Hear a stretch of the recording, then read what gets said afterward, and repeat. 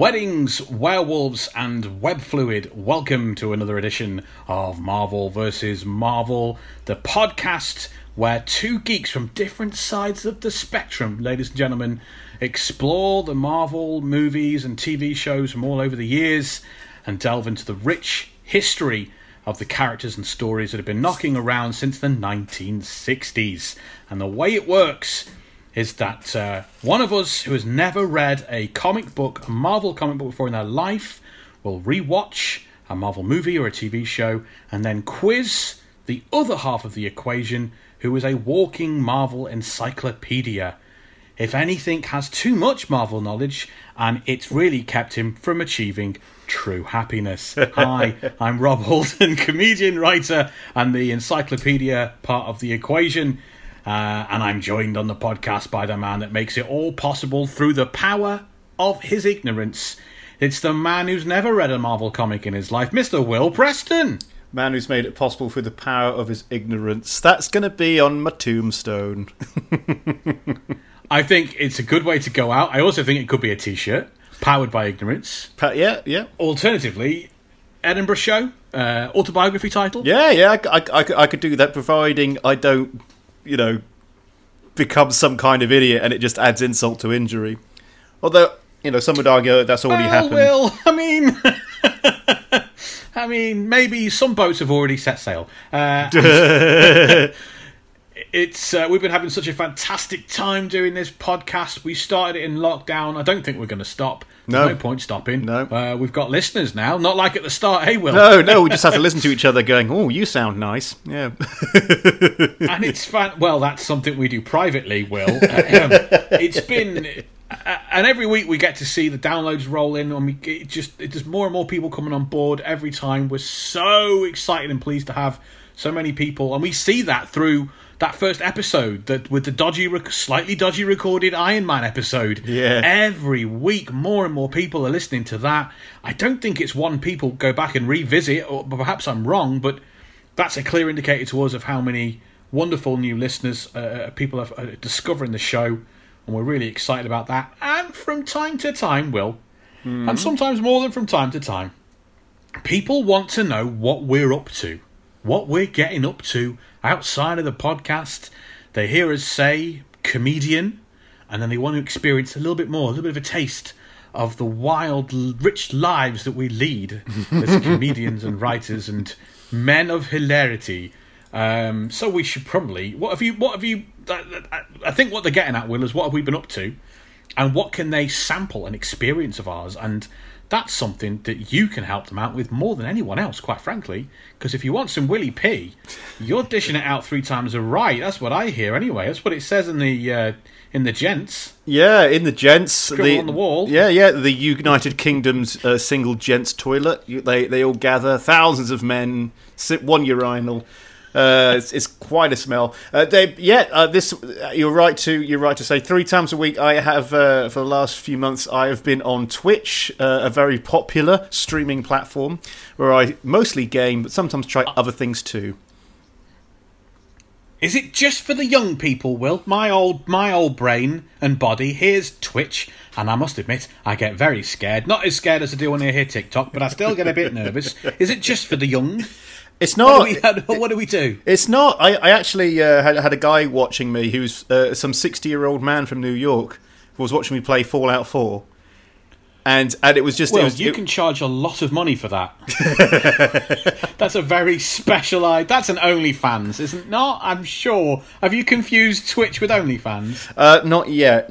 We'll see how raunchy my Twitch streams go. But yeah, I've had a great time doing it. Mostly playing games and riffing and bantering at the same time. People watch and can chat with me while I do it. And then sometimes I do just chatting streams where I talk about things. I did a Simpsons one the other night, but I don't know if I'll be doing that again. It's there's rules of playing videos on there, sadly. But yeah, it's fun. I love doing it. I love doing it. It's really good for me until comedy returns, really. But I'll probably still do that. So what have you been up to? Well, you stream Mondays, Wednesdays, and Fridays. Is that right? Yeah, 6 p.m. I always say Greenwich Mean Time. UK time, 6 p.m. And I'm usually playing Fallout 4 at the moment. What I do is I'll play a long video game. So everybody watching is with me on the journey, and they watch me die multiple times and find things, and they're going, no, turn right. Why aren't you picking up the sword? And I'm like, look. I'm allowed to play this game badly, all right? Hey, there must be some. We should think about some cross-promotional thing. I'm not a big gamer. I dip my toes in and out. We joked about this before. During lockdown, Will hasn't gone near a comic book. I have not gone near my PS4 during all the 4 months of lockdown. That might be a fun thing to do. Make Rob play something Marvel-based and stream it. Maybe we could have a little fun doing that with you explaining how video games work to me. I think that'd be a good idea. But that's where you can. That's where you can catch Will 3 times a week, 6 p.m. on the GM and the T, Mondays, Wednesdays, and Fridays. Can I tell? Yes. Well, I can. If it doesn't, I can tell you my Twitch address or whatever, so you can go there.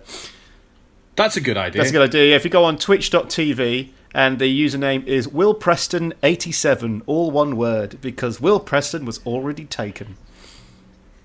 Preston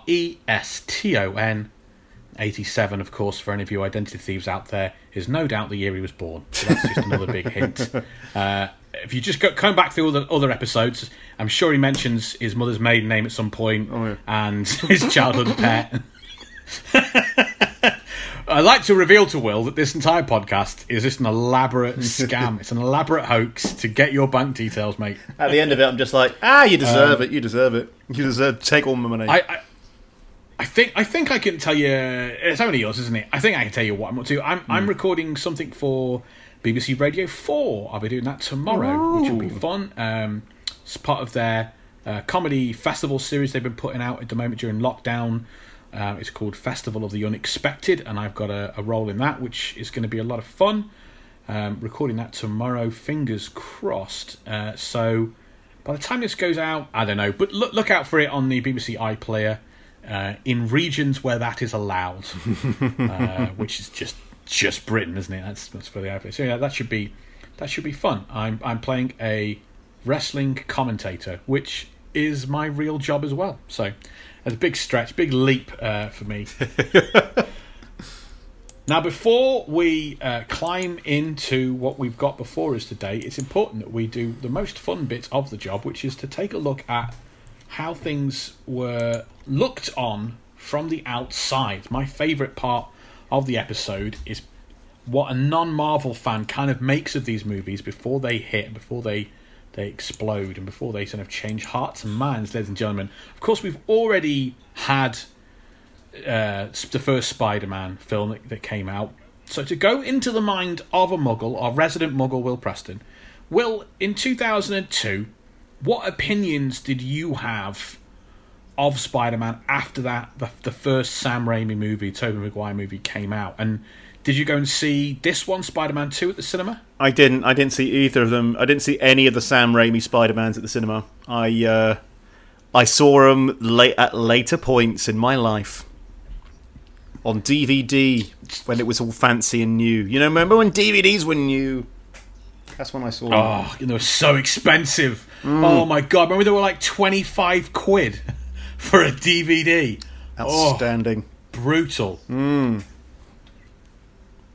So, do you remember the furore about it? Do you remember this big movement when it came out? It didn't motivate you to go, but do you remember people talking about it, the trailers and things? Oh, I remember it. I remember it so well. But I think at the time I was like going, "Oh, is it any good?" And people were saying, "It's essentially the same as the first film." And now looking back on that, I think that is totally ridiculous. I mean, yeah, it's a Spider-Man film, but it's like there's a bit more to it. The thing is that at the time, people were so used to sequels, especially action sequels. They were always terrible.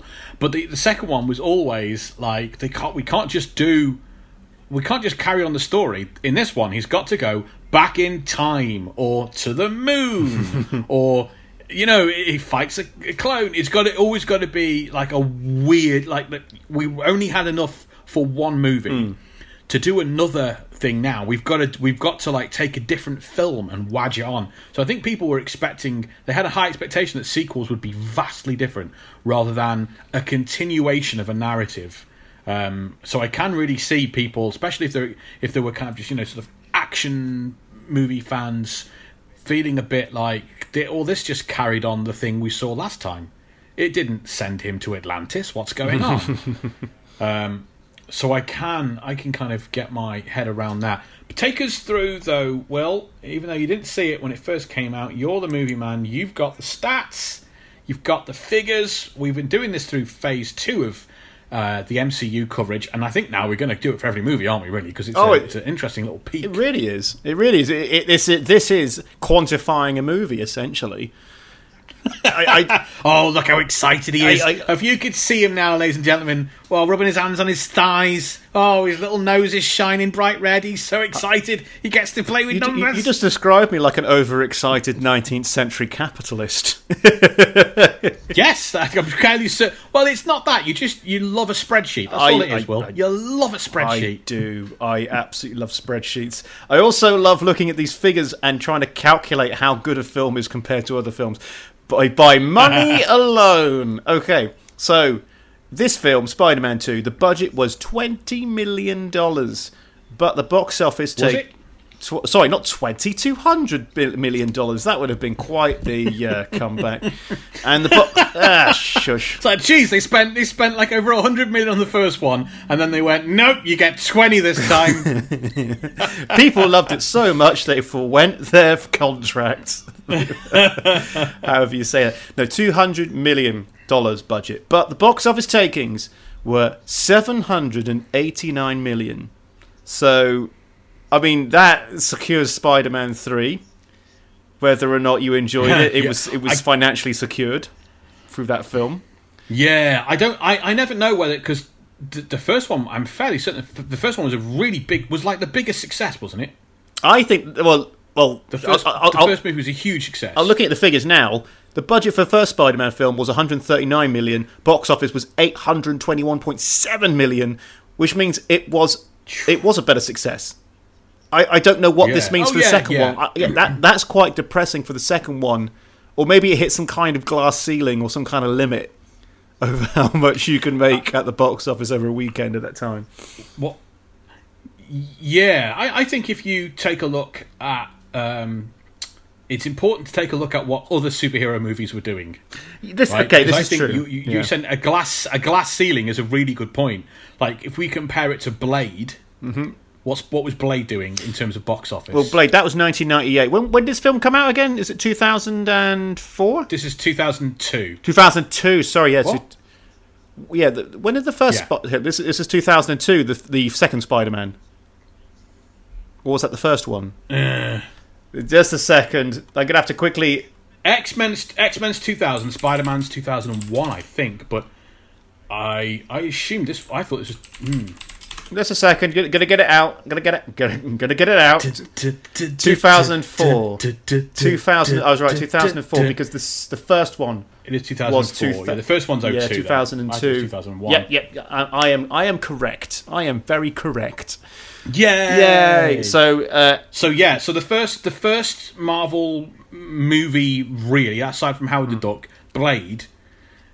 And X-Men, how does it stand compared to that then? That's 789 million that it makes, which sounds like a bit of a disappointment because it's slightly less. Yeah, but how is it doing compared to... Well, let's have a look. Well, Blade was a smaller movie. Blade was a smaller movie. Wasn't really a superhero movie per se. It was just an action, sci-fi, fantasy, whatchamacallit. But the box office on that, 1998, $131.2 million. Which is pretty good. It's not bad. But that's so Spider-Man made like 8 times more. Yeah. Well, what about... So the nearest comparison then would be the 2000 X-Men movie, I guess, because that's the big superhero one, I would think. And that didn't make that much more. I mean, actually, I say that it's pretty much double, but still pales in comparison to Spider-Man 2 and 1. X-Men made a box office taking, as you will have noted during the previous podcasts, $296.3 million. Not wow, bad. That's pretty good. But yeah, Spider-Man 2 takes a little dip there, but I think you're probably right. I think what that's showing us is that maybe you can't wring any more money out of these people. Yeah. Maybe that's literally what the market will bear. Terminal velocity in terms of huge. Finance. That's terminal velocity right there. Yeah, absolutely. Yeah. Absolutely. But it is really a surprising and amazing to think how much of a huge success the first Spider-Man film was. Yeah, that's why Spider-Man 3 isn't going anywhere. Well, let's take a little look now then at, I guess, the comic book, the publication kind of side of this story that we see Sam Raimi and Tobey Maguire bringing to us in 2004. It's based largely on a 1967 story, which is kind of one issue but has ramifications over about 3 issues, called Spider-Man No More, by Stan Lee and the incredible artist called John Romita Sr. And it's one of the, if not the most famous Spider-Man story ever told. It's really, really famous, and it's really, really popular. So we talked in the first Spider-Man movie about the partnership between the Spider-Man co-creators Stan Lee and Steve Ditko. And Ditko was the artist and co-collaborator on Spider-Man for 3 years, but then he has this big falling out with Stan Lee over who the Green Goblin should really be. And Ditko departs, and in comes this guy called John Romita, who is this incredible artist, and he joins Stan Lee for a substantial period of time. Ditko's run is about 38-40 issues, and it's like one long origin story. It really sets the world of Spider-Man. You get like all the supporting cast and all of that are there in those first 3 years that Ditko and Lee do together. When Romita comes on board, there's a big dynamic change in the art style. He literally fleshes out these characters. Ditko drew Spider-Man and his gang very skinny, very gangly, massive horn-rimmed glasses for Peter Parker. And Romita's art makes it look like the characters have grown into adults, and they've all physically fleshed out. Peter's got broader shoulders, physically his limbs are thicker. Everyone just looks fleshed out and like they have grown, and it really matches the time, really, because it feels like this is them when they've just graduated, when they're really making their way into the adult world now. Peter especially, Romita's style in this story is the art style that really sticks with the character for decades, and it's kind of echoed by other artists that come after him. The spectacle-wearing, gangly teenage kid is gone, and here's Peter Parker, young adult, college student. And it's quite telling that it matches this story in Spider-Man 2 and in Spider-Man No More. This thread of growing up, which is kind of what it's all about. The Ditko era is all about this neurotic, oppressed high school kid looking and acting and feeling completely differently to any other bold superhero of the time. And Peter Parker looks weird, Spider-Man's gangly, and his limbs are ever, and he looks weird, and the whole cast look like the average Joe on the street.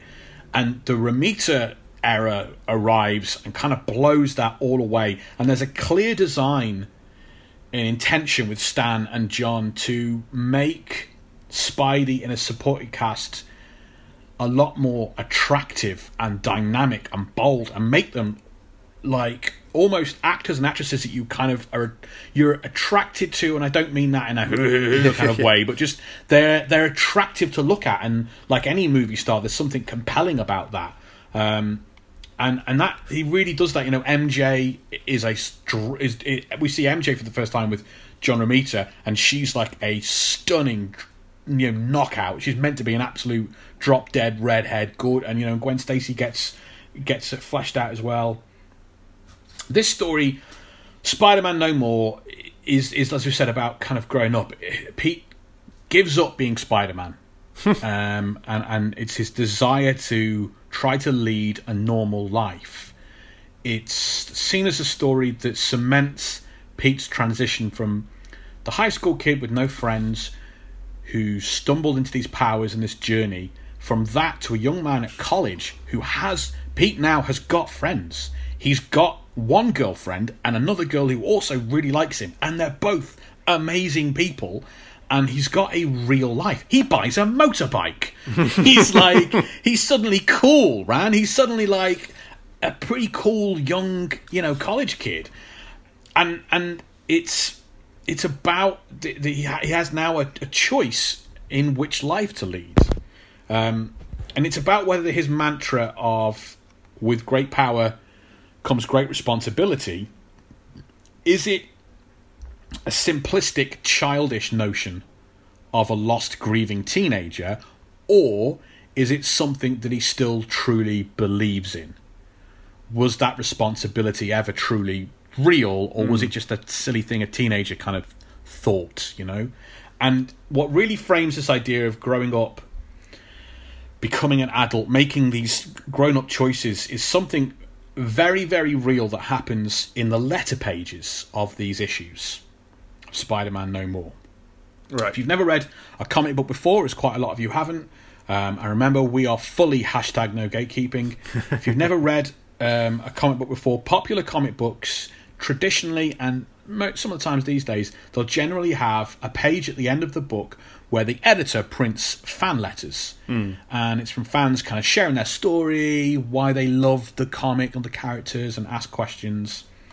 And in issue 50, they get a very special letter from Corporal Leonard Sinclair, fighting in the Vietnam War when he writes this letter. And it's published in the first part of the story, issue 50. And I'm just going to read some of it to you. Yep. Dear Stan and John, I thought I had left comic books somewhere in my past, but once again, I find myself reading them. It would surprise and shock many people back in the States to learn that so many servicemen here in the war read them, especially the Marvel Comics group, which is sold in every posting I've been over here. And it always makes us mad to miss an issue. We don't have much time for reading here in Vietnam, although we usually are able to squeeze in enough time to read your Marvels. Spider-Man is by far my favourite, although all of your superheroes are really something. We could sure use them over here, but I guess we'll just have to rely on our own talents. It may be a coincidence, but we think of ourselves as junior superheroes. If you get a chance, send one over here and lend a hand. Aww. But to be serious for a second, thanks a lot for providing a lot of us with some good action-packed reading material. We really enjoy your series. They, like letters from home, help take our minds out of Vietnam for a small while. And Stan Lee wrote back thanking him and giving him a free subscription to the comic. We're going to set that up so that wherever he was posted, he would be able to get a free copy. And then in the final part of guess the Spider-Man No More kind of 3 issues, issue 53, the following was printed. Dear Stan, some of us in the headquarters section of India Company are Spider-Man fans, and we regret to inform you that Corporal Sinclair, whose letter was printed in Spider-Man 50, was killed in action on the 28th of February 1967. He was the squad leader in our 3rd platoon when his patrol was ambushed southwest of Da Nang. Your comic Spider-Man is the most sought-after piece of literature and artwork in this company. Keep up the good work. You're a real morale booster. And Stan wrote back, God rest you, soldier, and God bless you all. We express the fervent hope that the day will soon come when men in every land will walk together in peace and in brotherhood. Aww. And I think that's important to this story about growing up and about taking responsibility. And I also think it's important to remember things like this anytime someone says Marvel movies don't matter, Marvel comics don't matter, superheroes don't matter. Don't ever let anyone, any of those voices, don't listen to them, because these characters and these stories do matter, and sometimes these things are the only thing that matter to someone.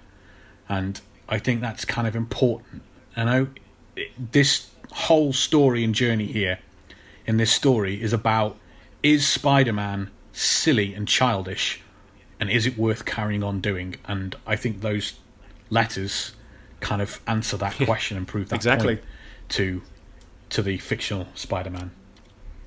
Well, speaking of letters, Will, we probably haven't got anything quite as powerful as that, but no, I don't think we can compete with Vietnam. But people did want to share their thoughts and their memories of Spider-Man 2, and it was super popular. This is, of course, a Patreon pick, so we have had a lot of people really excited about it. What have you got for us? Okay, we've got quite a few here. I say quite a few. We got 3. we got first one here. Sean Begley, who saw it on the big screen, said, "Love this movie. It's amazing. I watched it in a movie theatre in LA. The atmosphere in the building was amazing. The audience was whooping, hollering, and yelling out, 'You go, Spidey!' Incredible experience. It's certainly better than the first and the last, but the new Tom Holland flicks are great too." Have you ever had a cinema experience with people like screaming at, shouting and cheering and all that? Yes, I did, and I was saving it for a later episode, but I'll tell you a little bit now. It was when I saw Endgame. Is it Endgame? It was Endgame, and it was the last third of the film. I have never seen many a cinema act like that. In fact, the only previous time I've ever seen anything like that was I went to see The Force Awakens, Star Wars: The Force Awakens, on the day it came out, and at the end of the film, everybody clapped. But on retrospect, I don't think they clapped because it was good. They just clapped because it wasn't terrible. Like relief, like you're another Star Wars hater. I'm not saying it's bad. I'm just saying that they've not been. I had it's good. Me and a buddy went to see a Friday night, like 11 p.m. showing of Snakes on a Plane, and everyone in that cinema had a drink or was drinking, and it was amazing. And like, I've never heard a whole room like when a spider bites that guy on the old Todger, the whole audience laughing out loud like it's a comedy. And when Samuel L. Jackson delivered the line, there was cheering and whooping and like, yeah! It was incredible. It reminds me when I went to see John Wick 3 while drunk, but I had a big Chinese, so I couldn't be that energetic. Oh, no. Big Chinese and a few beers. That's nap time. I'm amazed you stayed awake, mate. I can barely remember it. Anyway, we got another letter here. Alex Palmer ranks this movie very highly. To me, the only thing that is on par with this Spider-Man 2 is The Dark Knight, which is my favourite of all time. This film blew me away. It was exceptional in its portrayal of Parker as a kid and kind of a screw-up to boot. He's got this gift, and it's only making things worse because at that age, it would. Seeing that along with the magnificent tragedy of Doc Ock, the hospital scene, the train scene, even the surprise Norman cameo, this movie is just so good. Wow, yeah. We've got something else, I think, from Alex that we're going to slot in a little bit later on. Yeah. So stay tuned for that. Stay tuned like it's a radio show. It's not a radio Old show. Media Rob. Or a live stream on Twitch, says Will. Anyway, we got a final letter here. James Riley writes to say, "This movie is still the best Spider-Man film for me, and probably in the top 10 for best superhero films of all time. Possibly top 5 the more I think about it. It took Doc Ock, basically a joke character at that point, and made him both an absolute badass but equally sympathetic. Shows the strength of just having one well-defined villain rather than trying to cram in multiple antagonists." Yep, totally. Wow, yeah. That's something you'll see in the next one. Well, thank you to everyone who reaches out. You can do that by dropping an email to marvelversusmarvel@gmail.com, or you can tweet us at Marvel Versus, and then that's the end of it. It's just Marvel Versus. Twitter, don't let us have the extra Marvel. Too many Marvels, they said. So you can tweet us at Marvel Versus. Or the best way of making sure we get around to seeing and reading and saying it on the air is to head to Patreon and become a fully subscribed member of the Versaverse, as Will dubbed us recently, the Versaverse, and we're sticking with. If you head to patreon.com, patreon.com/Marvel versus Marvel, we've got an incredible selection of wonderful benefits and things for you there. The first thing is you can support us, which you should be doing anyway, because we got light bulbs to pay for, we got electricity to pay for, we've got Wi-Fi, we've got hosting fees, we've got storage costs. It goes on and on and on, folks. And you should be. Listen, media shouldn't be free. Those days are over. Livewire and Napster are dead for a reason.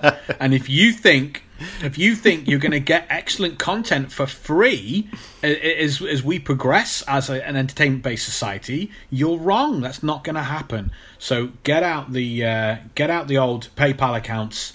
Head over to Patreon and sort us out. You know it makes sense. If this episode here is a Patreon pick, this episode here is kind of a reward, because if you're a patron on Patreon, then you get to pick which non-MCU projects we cover.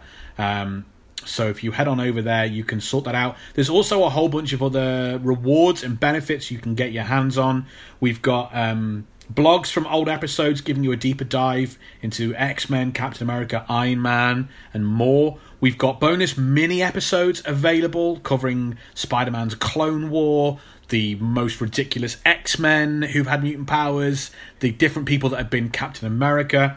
And we've got, you can get early access to the show, the main show, this show, 3 days before the rest of the world. You can listen to it on a Friday, all over the weekend, and not have to wait till Monday like the rest of the world. And then there's the top tier of Patreon that you can sign up for, get access to the VIP exclusive club, and you can get everything I've just said, plus access to a full-length bonus episode every single month. Top tier patron Fuzzy Dunlop III writes in to say, "This show has been helping me get through lockdown. I've been rewatching the movies along with the show, picking up the reading material you guys recommend, and generally expanding my Marvel experience every week thanks to you guys. And now there's more full-length episodes. I signed up straight away and was not disappointed." Yes. You hear that, Will? I heard that Dunlop wasn't loud and clear. disappointed. Was not disappointed. All that extra background on the Guardians of the Galaxy and the rest of the cosmic characters he's talking about our new bonus episode. Mm-hmm. That was awesome. I never knew anything about characters outside of Spider-Man and the Avengers. And now this gets me going. This gets me goosebumps. And now I've ordered a copy of Annihilation to read and arrive next week. Man, Yes! that feels so good. That feels to take great. someone who has never done anything outside of Avengers and Spider-Man, and they're now actually going to read Annihilation, which is one of my favourite. I'm also loving that VIP access to shows on a Friday. Means I can spend the weekend with the episode. Hey, man, I know Fuzzy Dunlop, I think he's been there since the start of us having a Patreon. He's an OG. We thank you for that. Yeah. Zubair gets in touch. Zubair requested this episode. He's one of the patrons that picked it.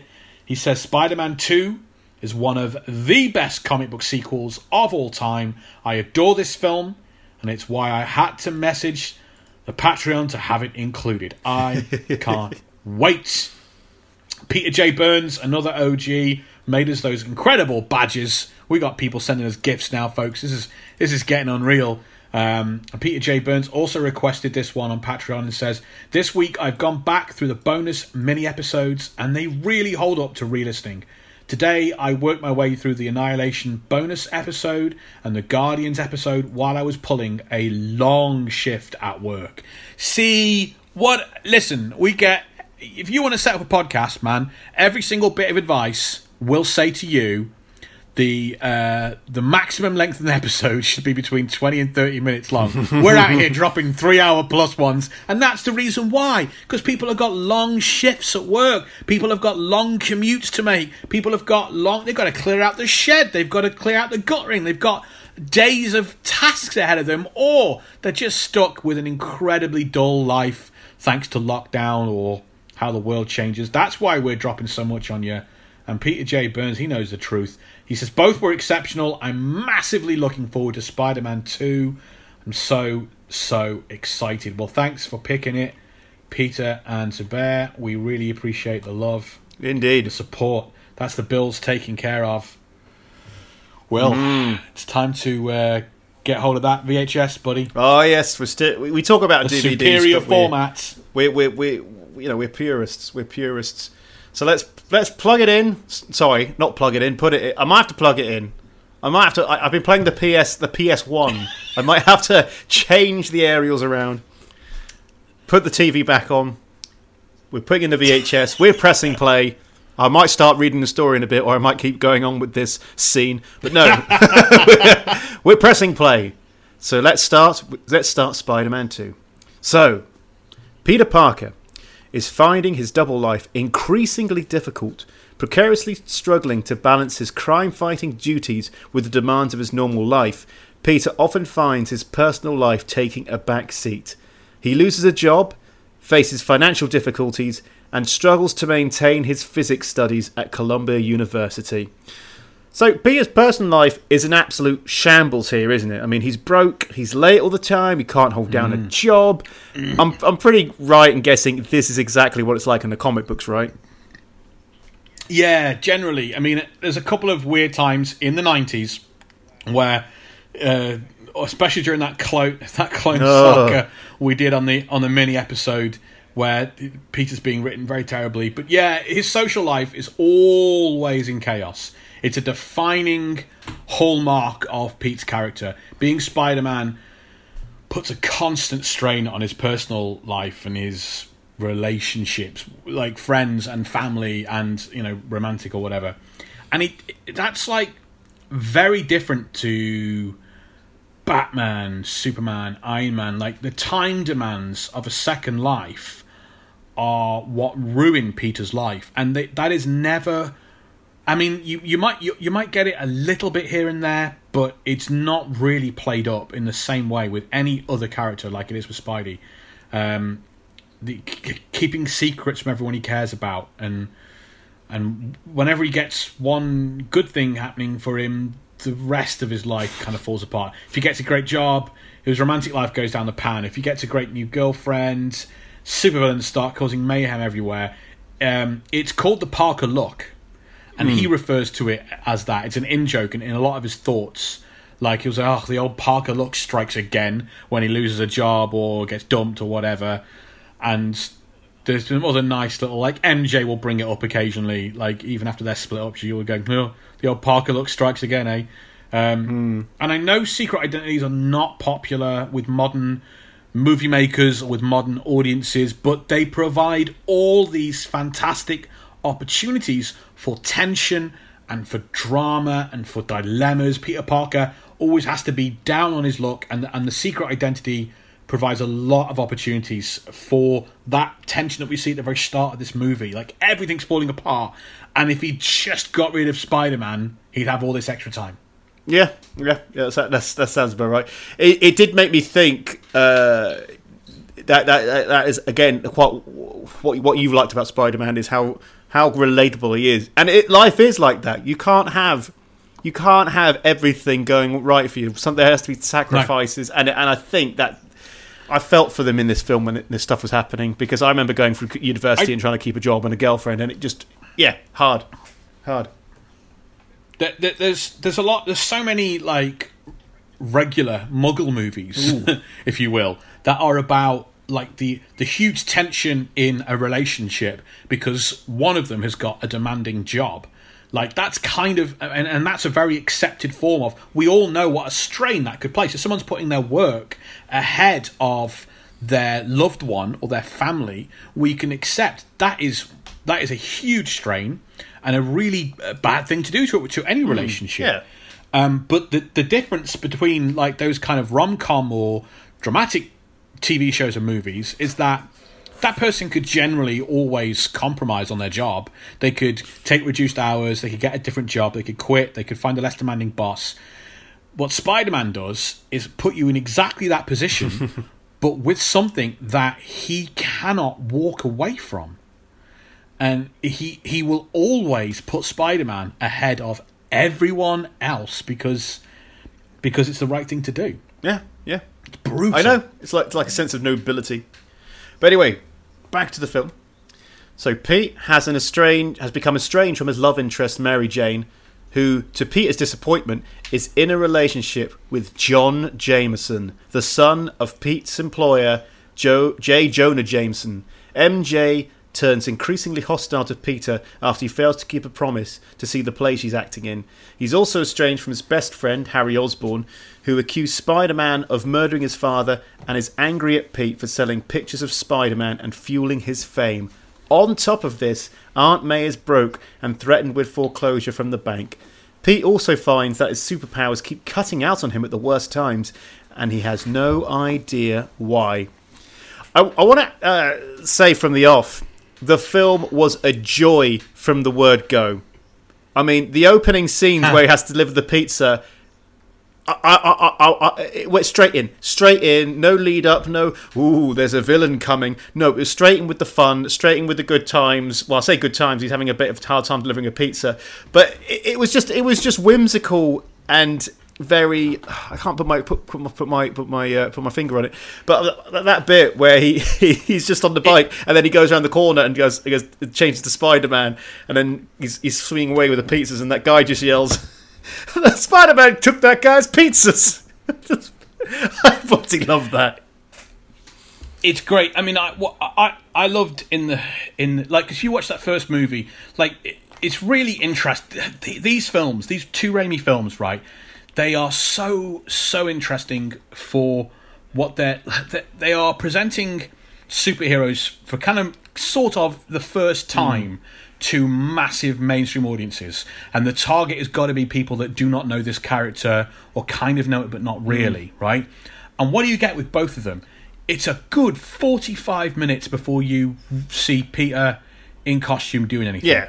Right? That first one, you've got a huge build-up before he gets in the costume and does stuff.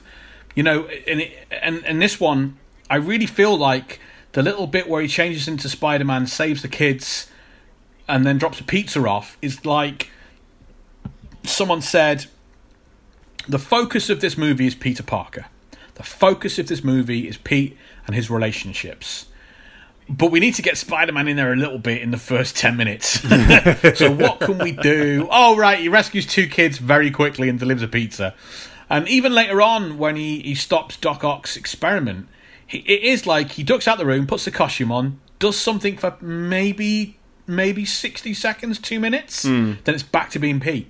It kind of lays out that the most important thing about that, like, you know, it's all about Pete and his life and his kind of, and his emotion, the emotional side of it. It is. It kind of adds. I think flipping between it and doing things really quickly adds to the hectic lifestyle that he's currently doing. Yeah. It really hammers that home. Yeah. And that's what I love. That's what I love, because it feels like it's undoable. He doesn't feel like he's overcoming things. It feels like he's constantly firefighting his life, and that is so relatable. Yes. So relatable. That's spot on, mate. That's exactly what it is. Firefighting. It's all reaction. It's all putting out fires. Yep. Also, J. Jonah Jameson, again, I think one of the best thing about these films, J.K. Simmons as J. Jonah Jameson, the epitome of a hack journalist where he's just pulling headlines out of his rear end. I thought that was just perfect. Why do we love him so much? Because the character has that as well. Yeah. The character is kind of awful, but you love him. You love how awful he is. I don't know. It's not even love to hate, because I don't think anyone hates Jonah. It's amazing. Because he's like a cartoon character. He's a hyperbole. He's a hyperbole of a hack news editor, and he's missing an integral part of his humanity, where he's just constantly yelling at people, going back on what he said, lying constantly. It's like a circus. Every conversation with him is a circus. That's what makes it so.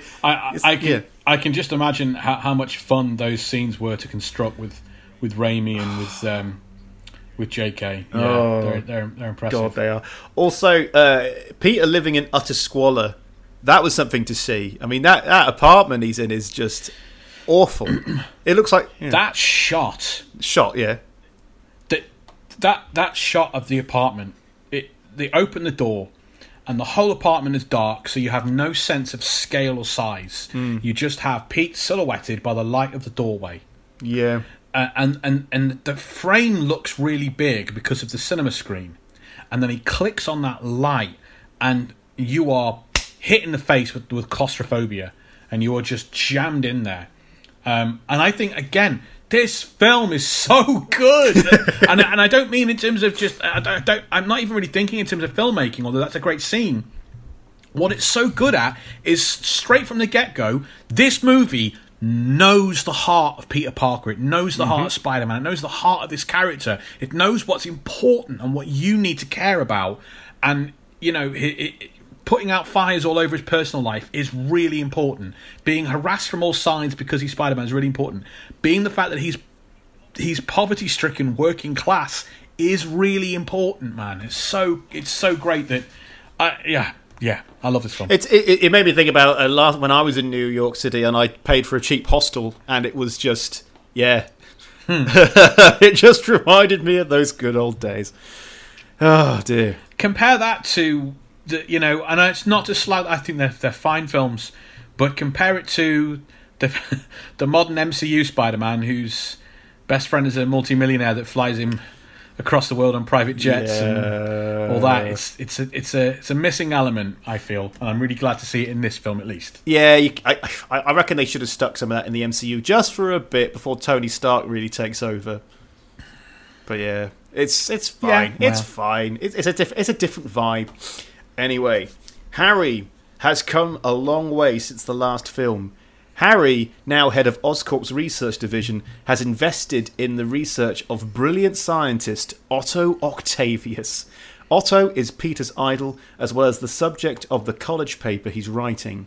Harry introduces them, and Peter has dinner with Dr. Octavius and his wife. During the meeting, Peter warns Octavius that the slightest miscalculation would ruin the experiment and possibly destroy the city. Octavius consoles him, stating it's his life work, and his wife adds he's done his homework. To perform a sustained fusion experiment, Octavius has developed a set of artificially intelligent mechanical arms, which are impervious to heat and magnetism. So we see a lot more of Pete as a science guy in this movie. I mean, in the previous one, he had some knowledge of spiders, a little bit of knowledge of that. You know, he was a nerdy, geeky sort, but not really defined. I mean, is he a proper physics guy in the comic books? I mean, is he studying physics? Yeah. So there's a lot more emphasis on this in the comic books because in the comic books, he creates web fluid and web shooters. Yes. Like, he is a genius inventor. No one else in the entire world has created this fluid that's stronger than steel and yet evaporates, is buoyant enough for him to swing and bounce on it, and yet evaporates in an hour. And this delivery device, which is high impact, all of that kind of stuff. So we don't get that in the movies because he has this weird organic web that comes out of his wrist.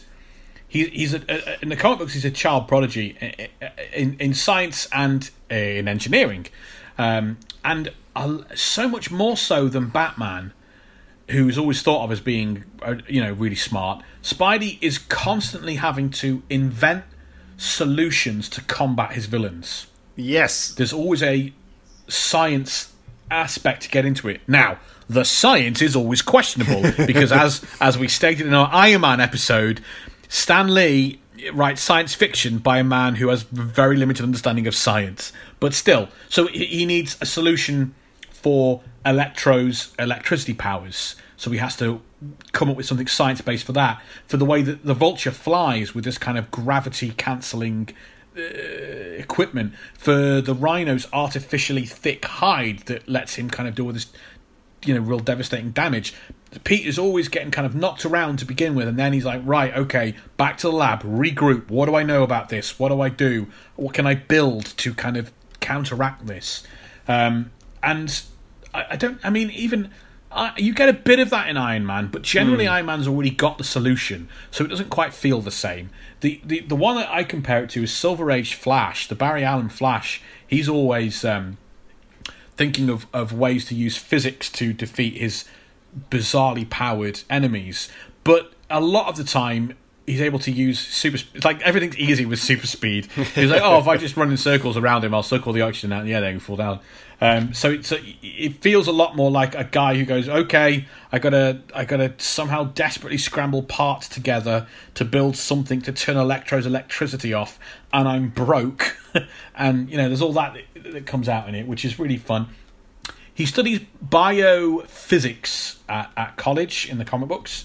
He goes on to be a research assistant and a high school science teacher. He becomes a creative engineer at a very prestigious research and development company called Horizon Labs. And when he's working there, he decides that he can take... Every time he creates a new way of stopping a villain, there's a practical application to it in the real world. So, for instance, I was just reading some of this run recently, Spider Island. He invents a new way to stop Hydro Man and freeze him into ice without harming him. So when it wears off, he's perfectly fine. His organic kind of body hasn't been disrupted by this amazing flash freezing. And then he takes it into work and goes, I've invented this. And they go, that will revolutionise organ transplants. And he goes, yep, it's cool, isn't it? So that's this really awesome shtick that he starts to do. Whatever he invents to beat a villain has a practical application, and the company slap a patent on it and become very, very rich. So that was a cool little twist. Right. And then, with a little help from Dr. Octopus, he ends up running his own international tech company like Stark Industries, which is that is pretty weird. So, with Doc Ock, then the big experiment does go horribly wrong. The artificial sun overloads and becomes unstable, but Octavius refuses to halt. The building begins to implode, and Otto's wife is killed by a shower of broken glass. Octavius' AI arms are fused to his body, and the neural inhibitor chip, which prevents the AI from influencing his mind, is destroyed. Pete quickly changes into a Spidey suit, saves Harry's life, and shuts the experiment down, destroying the equipment in the process. Harry tells Spider-Man that saving his life has changed nothing, and he still hates him. It was interesting to see Alfred Molina in the role of Doc Ock, because I don't consider him a big actor, like a big name. Not like in the previous film you had. He's not a big name. You're absolutely right. No, absolutely right. Yeah. I mean, he's superb in this, and the only other times I've seen him is in Raiders of the Lost Ark for a bit, and I saw him live on stage in the West End. I forget the name of the play, but it was about a painter, and he's very, very good in that. But I've never seen him in many big big films. Sorry, as a big name. No, because he's a character actor. I think Willem Dafoe kind of treads that line of being a character actor who's kind of happened to have done, like Platoon was huge, and off the back of that, you could then put him in things. I think Raimi goes out of his way, certainly in these two anyway, to cast character actors first and foremost. There's perhaps a consideration for that first one that Willem Dafoe's name has got some cachet to it, hasn't it, and is needed. But yeah, he's definitely not a big name. You're right. Yeah. He looks just like my friend Neil's dad. Every time this movie is on telly or comes up, I go, right, your dad's on the telly again. I send him a little text. He does. Here he is. Time to leave that old woman alone. he kind of does have a dad bod in this, doesn't he? Alfred Molina. Sure, and Dr. Octopus does. Yeah, Dr. Octopus very much does have a dad bod. Yeah. Oh wow. Okay. The character's short and portly, much more than Molina is in here. He's very short and round and squat, and yeah. I might have to check some images of him in a bit. Also, one gripe I have. I always had a gripe with this in the film. Who allowed? Is this going to be technical? Here we go. Well, it's not going to be that technical. It is, I'm going to sound like the guy from Ghostbusters. I'm going to sound like who allowed this kind of experiment in a highly populated area. That's a very good point. It is. They keep calling it a fusion reactor, and it's I don't know why that would be. This is like Oppenheimer testing the nuclear bomb in like Los Angeles or something. Like, it's okay, we're doing it in the suburbs. It's like, no, it's a highly populated area. You should be doing it. I don't know. It seemed like, hey, we got all of those funky like attic apartments that hipsters have. Hey, we've managed to fit in all this science equipment to create a very small sun. Yeah, I can't work out whether that was a location. The decision. Nothing about the scene would have been changed if it happened in like some sort of researchy type lab. Yeah, you know what absolutely. I mean? That's like Oscorp from the first movie. Yeah. If they had something like that, I don't. It wouldn't change anything about the scene or the story or the character. It wouldn't make any difference. I wonder if it was just some sort of location issue or budget issue. What I'd love, because it seems to have that sort of open plan apartment feel to it. What I love is like she went Otto, with the hilly in the bit, hide your pants, put your pants in the bin. He's got pants on the radio. Like it's an Airbnb they just rented out. Yeah. Whack a fusion reactor. Or even like there's some dirty plates out or a yogurt pot just to add to the realism that this place is lived in. I don't know. I'm thinking too much into things.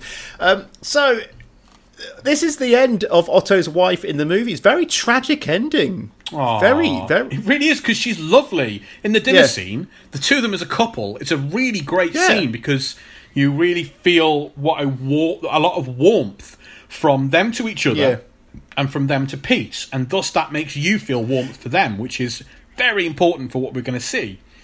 It's real sad, isn't it? It's incredibly sad. But is there anything we need to know about her? Did she become a supervillain as well for some reason? Like they all do. You've learned so well. I know. I'm ahead of the curve. Dr. Octopus. Okay. Will, you don't look to me like you're strapped in, and for this one, you're going to need to be strapped in. Okay, so I'm could you please strap yourself in? And if you're listening at home, strap in. The only wife of Dr. Octopus that we see in the comic books is Aunt May. I read a cracked article about this. Sort of. Yeah. Okay, so after neglecting Aunt May's calls and letters during an intense period of being Spider-Man, Peter is finally alerted to a private wedding ceremony that his aunt is taking part in, and he's not heard anything about this, and so he goes there and finds that Aunt May is about to marry Doc Ock, and he goes off as nuts. And then the wedding gets interrupted by a mobster called Hammerhead. Now, Hammerhead talks like he's a 1920s Cagney kind of character, and he's got a flat head that is, I forget how, somehow made of steel. And so he runs at people and headbutts them with his flat steel head. Thus his name is Hammerhead. And if you shoot him in the head, it doesn't hurt him. I forget. Sorry, why. was this when Marvel bought the rights to Dick Tracy? This sounds like a Dick Tracy villain. So Hammerhead and his goons burst into the wedding ceremony. He's in the middle of a mob war with Doc Ock, and Doc Ock grabs Aunt May and his men, and they run away. And it turns out that during a spell in prison, Otto learned that a widowed old lady, May Parker, had recently inherited a small Caribbean island in the will of some forgotten family member. And on this small Caribbean island, there's a really particular nuclear reactor that he needs to get his hands on. So when he gets out of prison, he starts dating her, and he convinces Aunt May that he's a lovely, reformed man, and she falls in love with him. And he does treat her really, really well. And then they go off and, attempt to get married. Spider-Man chases them down to the island with a nuclear reactor, and Hammerhead attacks, and everything goes wrong, and the nuclear reactor explodes, and Spidey and Aunt May escape, and everyone else dies. But of course they don't die, because it's, And then a year or so later, Aunt May befriends a homeless man who asks her for help, and it turns out to be a down-and-out Doc Ock, who somehow escaped a nuclear explosion on an island and, I don't know, swam to New York. I'm not sure. She takes him in, and she cleans him up, and she gives him some of Uncle Ben's old clothes, and she's still he's such a lovely man. And Pete's and and also, the thing I forgot is that around this time, homeless derelict Doc Ock is also being haunted by the ghost of Hammerhead, who did die in the explosion. So Doc Ock then... Wait, how does it go? Right, Doc Ock creates a device that's meant to destroy Hammerhead's ghost, but it goes wrong, and guess what it does? Instead of destroying his ghost, it brings him back to life. No! And he gets all his goons, and then he kidnaps Aunt May and runs off with her. And Doc Ock does have some genuine affection for her. He thinks she's a really nice, sweet person. So Otto convinces Spider-Man not to send him to prison straight away. They team up, put the differences aside, and they go and save Aunt May from Hammerhead and the reformed ghost of Hammerhead and his goons. And these stories have some really cool, very Stan Lee titles. My Uncle, My Enemy, the Ghost That Haunted the Octopus, and my personal favourite, Arm in Arm in Arm in Arm in Arm in Arm in Arm with Dr. Octopus. That's something that probably reads better on paper. That reads better on paper. No, that's pure brilliant. Well, of course it reads better on paper. It's a freaking comic book. It's pure brilliant Stan Lee genius. That is quite good. That is quite good. So, yeah. The thing to always remember about Stan Lee is that he's massively, incredibly cheesy at all times. There's no. He's a very genuine person, and part of that is just like, I liked it because it had a pun in it. It had lots of because you see, because Dr. Octopus has 8 arms, so I wrote arm 8 times, and I'm genuinely proud of it. And he's really like that. I love that about him. If he didn't have success, you'd think that guy's a hack. But everything he did was golden, so he's not a hack. He's just like, yeah, I liked it. It was a silly pun. He's great. That's good. Anyway, back to the story. Back to Dr. Octopus. He is unconscious after the accident. He is taken to a hospital to have the appendages removed. But the tentacles develop their own ability to move at will and brutally kill the surgeons. Octavius escapes the hospital and takes refuge in an abandoned building near the water. Now, first of all, that building would be way better for the experiment because of regulations. But more about that later. And also, this scene, I mean, someone else pointed this out to me way before we started this podcast, and because I always had this was back when I had the Sam Raimi Spider-Man films as not as good as the new Spider-Mans, but I've now had my mind flipped a bit. And they said this mind scene, flip.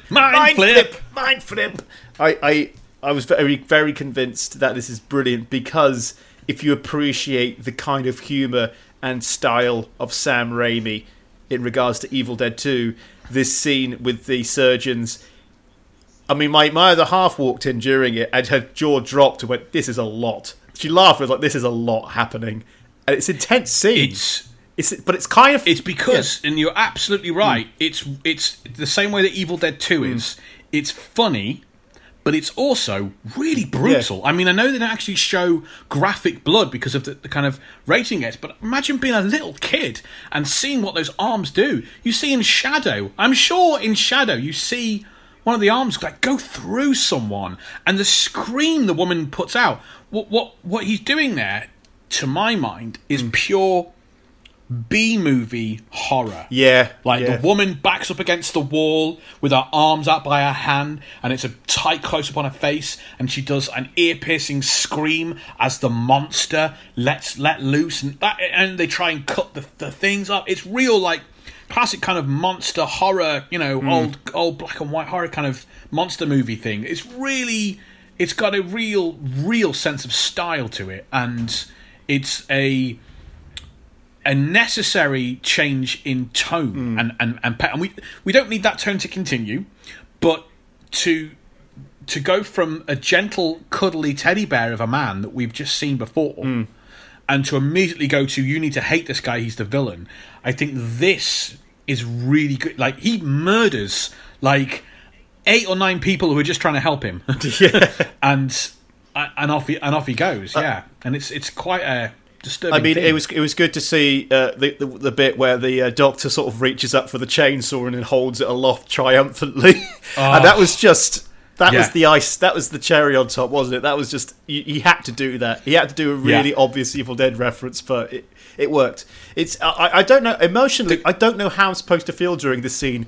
I feel so conflicted because everything's happening at once. Am I laughing? Am I amazed? Am I shocked? What am I? I felt everything at once while watching this bit. It was just too much. Yeah, I think it. You'd almost say it doesn't. It serves two masters, and maybe doing that is never right. It needs to be kind of like, here comes the monster, the bad guy, but at the same time, you need to temper some of that with a bit of comedy, because you don't want to it's not a horror movie. You don't want to really scare kids in the audience. So, I think there's some nice. I don't know. I think it does both of them quite well. It reached a certain biting point, if you will. I think it's got it just right. Just right. Yeah. Yeah. Speaking of Evil Dead, Sam Raimi cameos, is the Oldsmobile in this one? I know it's definitely in the first one. I don't know if it's in Spider-Man 2. It must be. I was about to say that's a very cruel way of describing Bruce Campbell. Hey, Oldsmobile! Boo! No, I didn't spot the Oldsmobile. Of course, I spotted Bruce Campbell, but we'll go on about that later.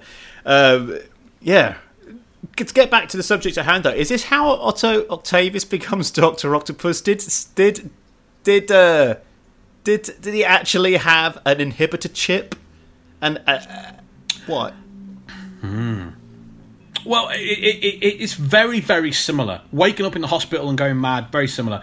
In the 1960s, which is when he first came about, he's in the third Spider-Man issue.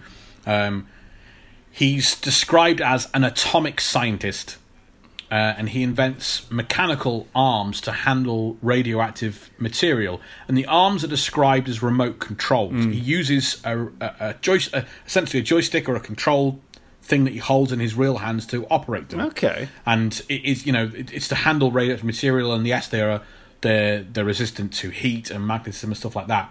There's no artificial intelligence because it's the 1960s. Yeah. So there's no inhibitor chip. There's no inhibitor chip because they're not plugged into his brain. They don't work like that. They are controlled by a control device. Yeah. He's already called Dr. Octopus before anything happens. So it's an insult by his colleagues who bully him.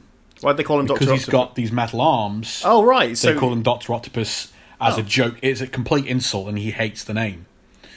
And the atomic experiment goes wrong. He wakes up in the hospital like this. The arms are fused to him. But when the experiment goes wrong, he's exposed to dangerous levels of radiation. Yeah. And that alters his brain. And this altering of the brain, it does a couple of things, actually.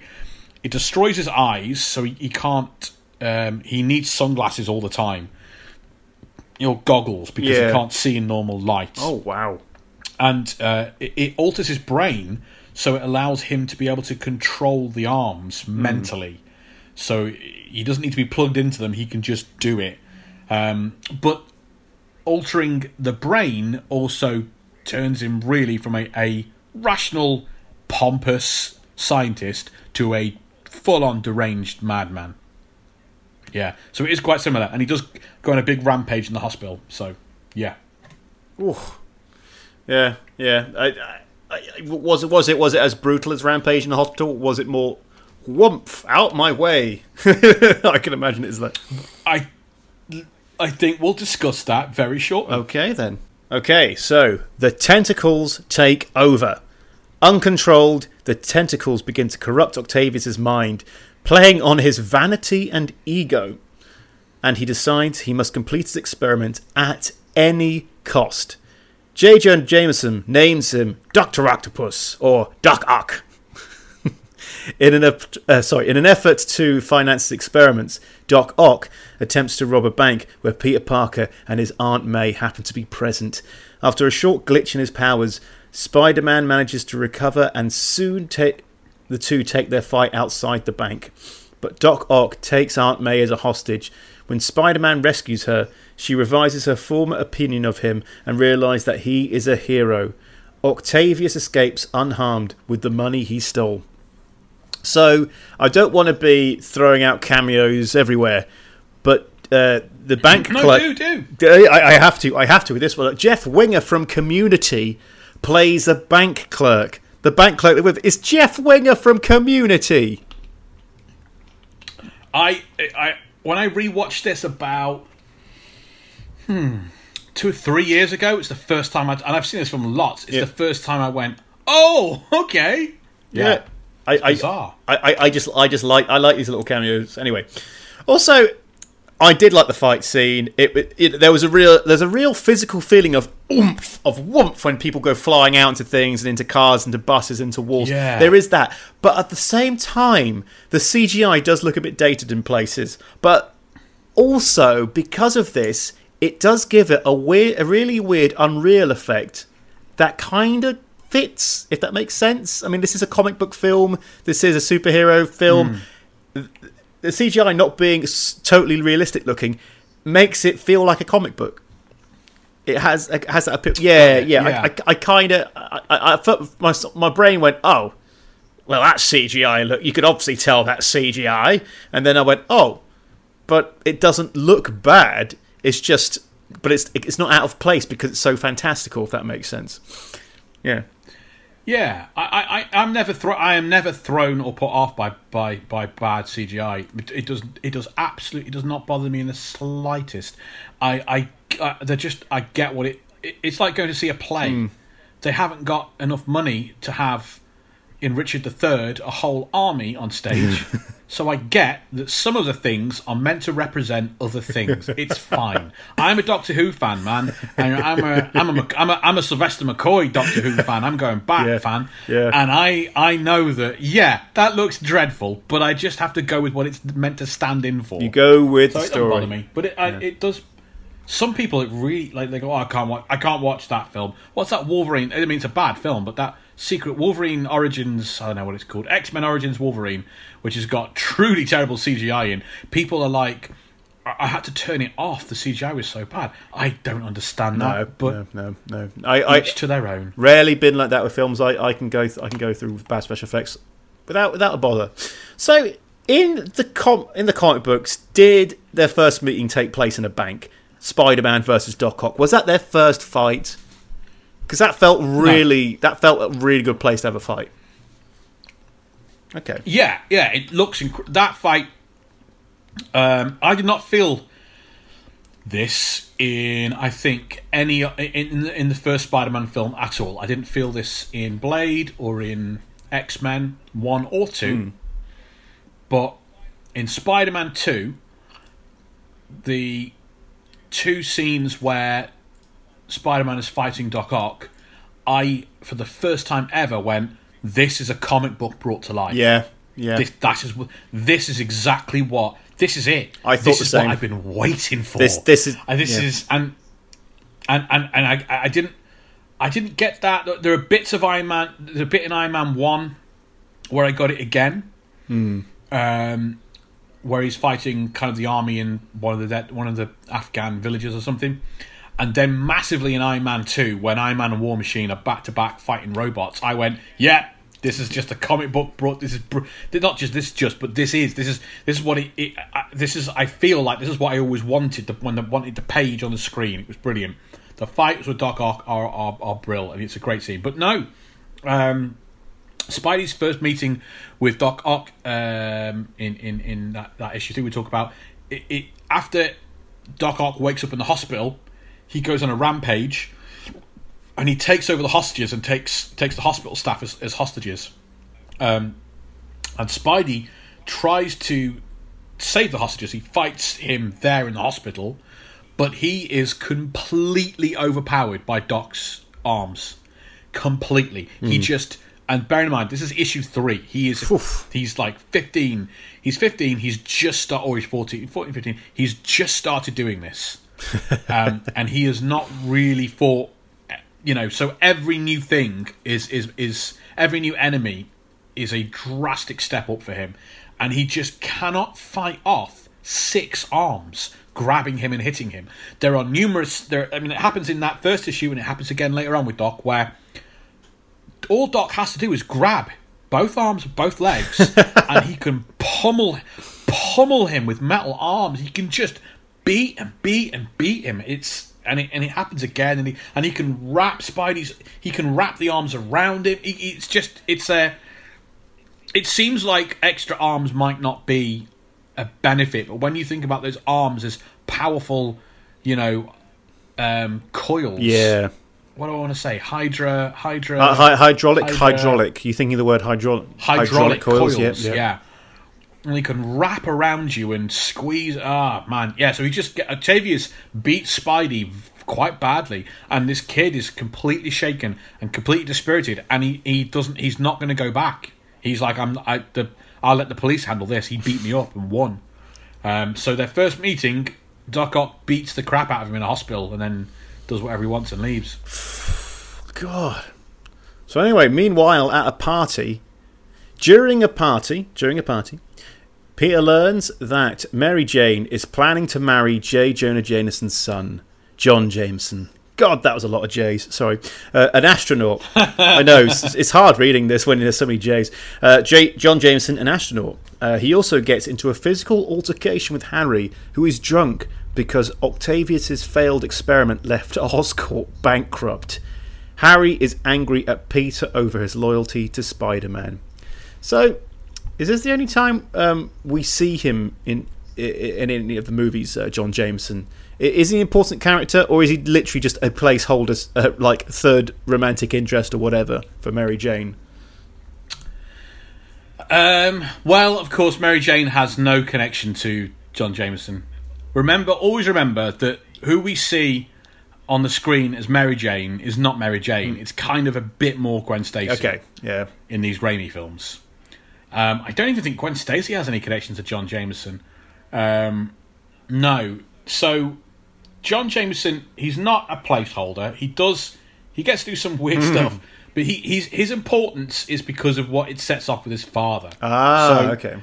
The very first issue of Amazing Spider-Man, astronaut John Jameson is on a mission to orbit the Earth, and remember it's 1963. There's not been a lot of space stuff. I was about to say that's an incredibly basic that's thing. It's exciting in a comic book. That's an incredibly basic thing to do in space travel. By the way, orbiting the Earth is incredibly easy. I won't get too technical. 1963. Yeah, that's why you had the suffix 1963. Right? I was like, that's pretty major. Yeah.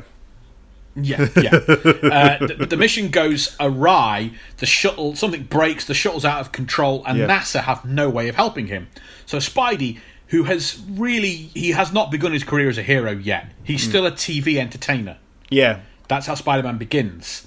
And he's even after Uncle Ben dies. In fact, more so after Uncle Ben dies, he has to carry on that because the Parker household is under crippling debt. Uncle Ben's gone, so there's no extra wage coming in. The funeral was a lot of money, all of that. So he does that. Spidey's getting trashed by the tabloids for being this like idiot on television. Yeah. And he really thinks that this is going to be a way to help, right? So he convinces NASA to let him give it a go.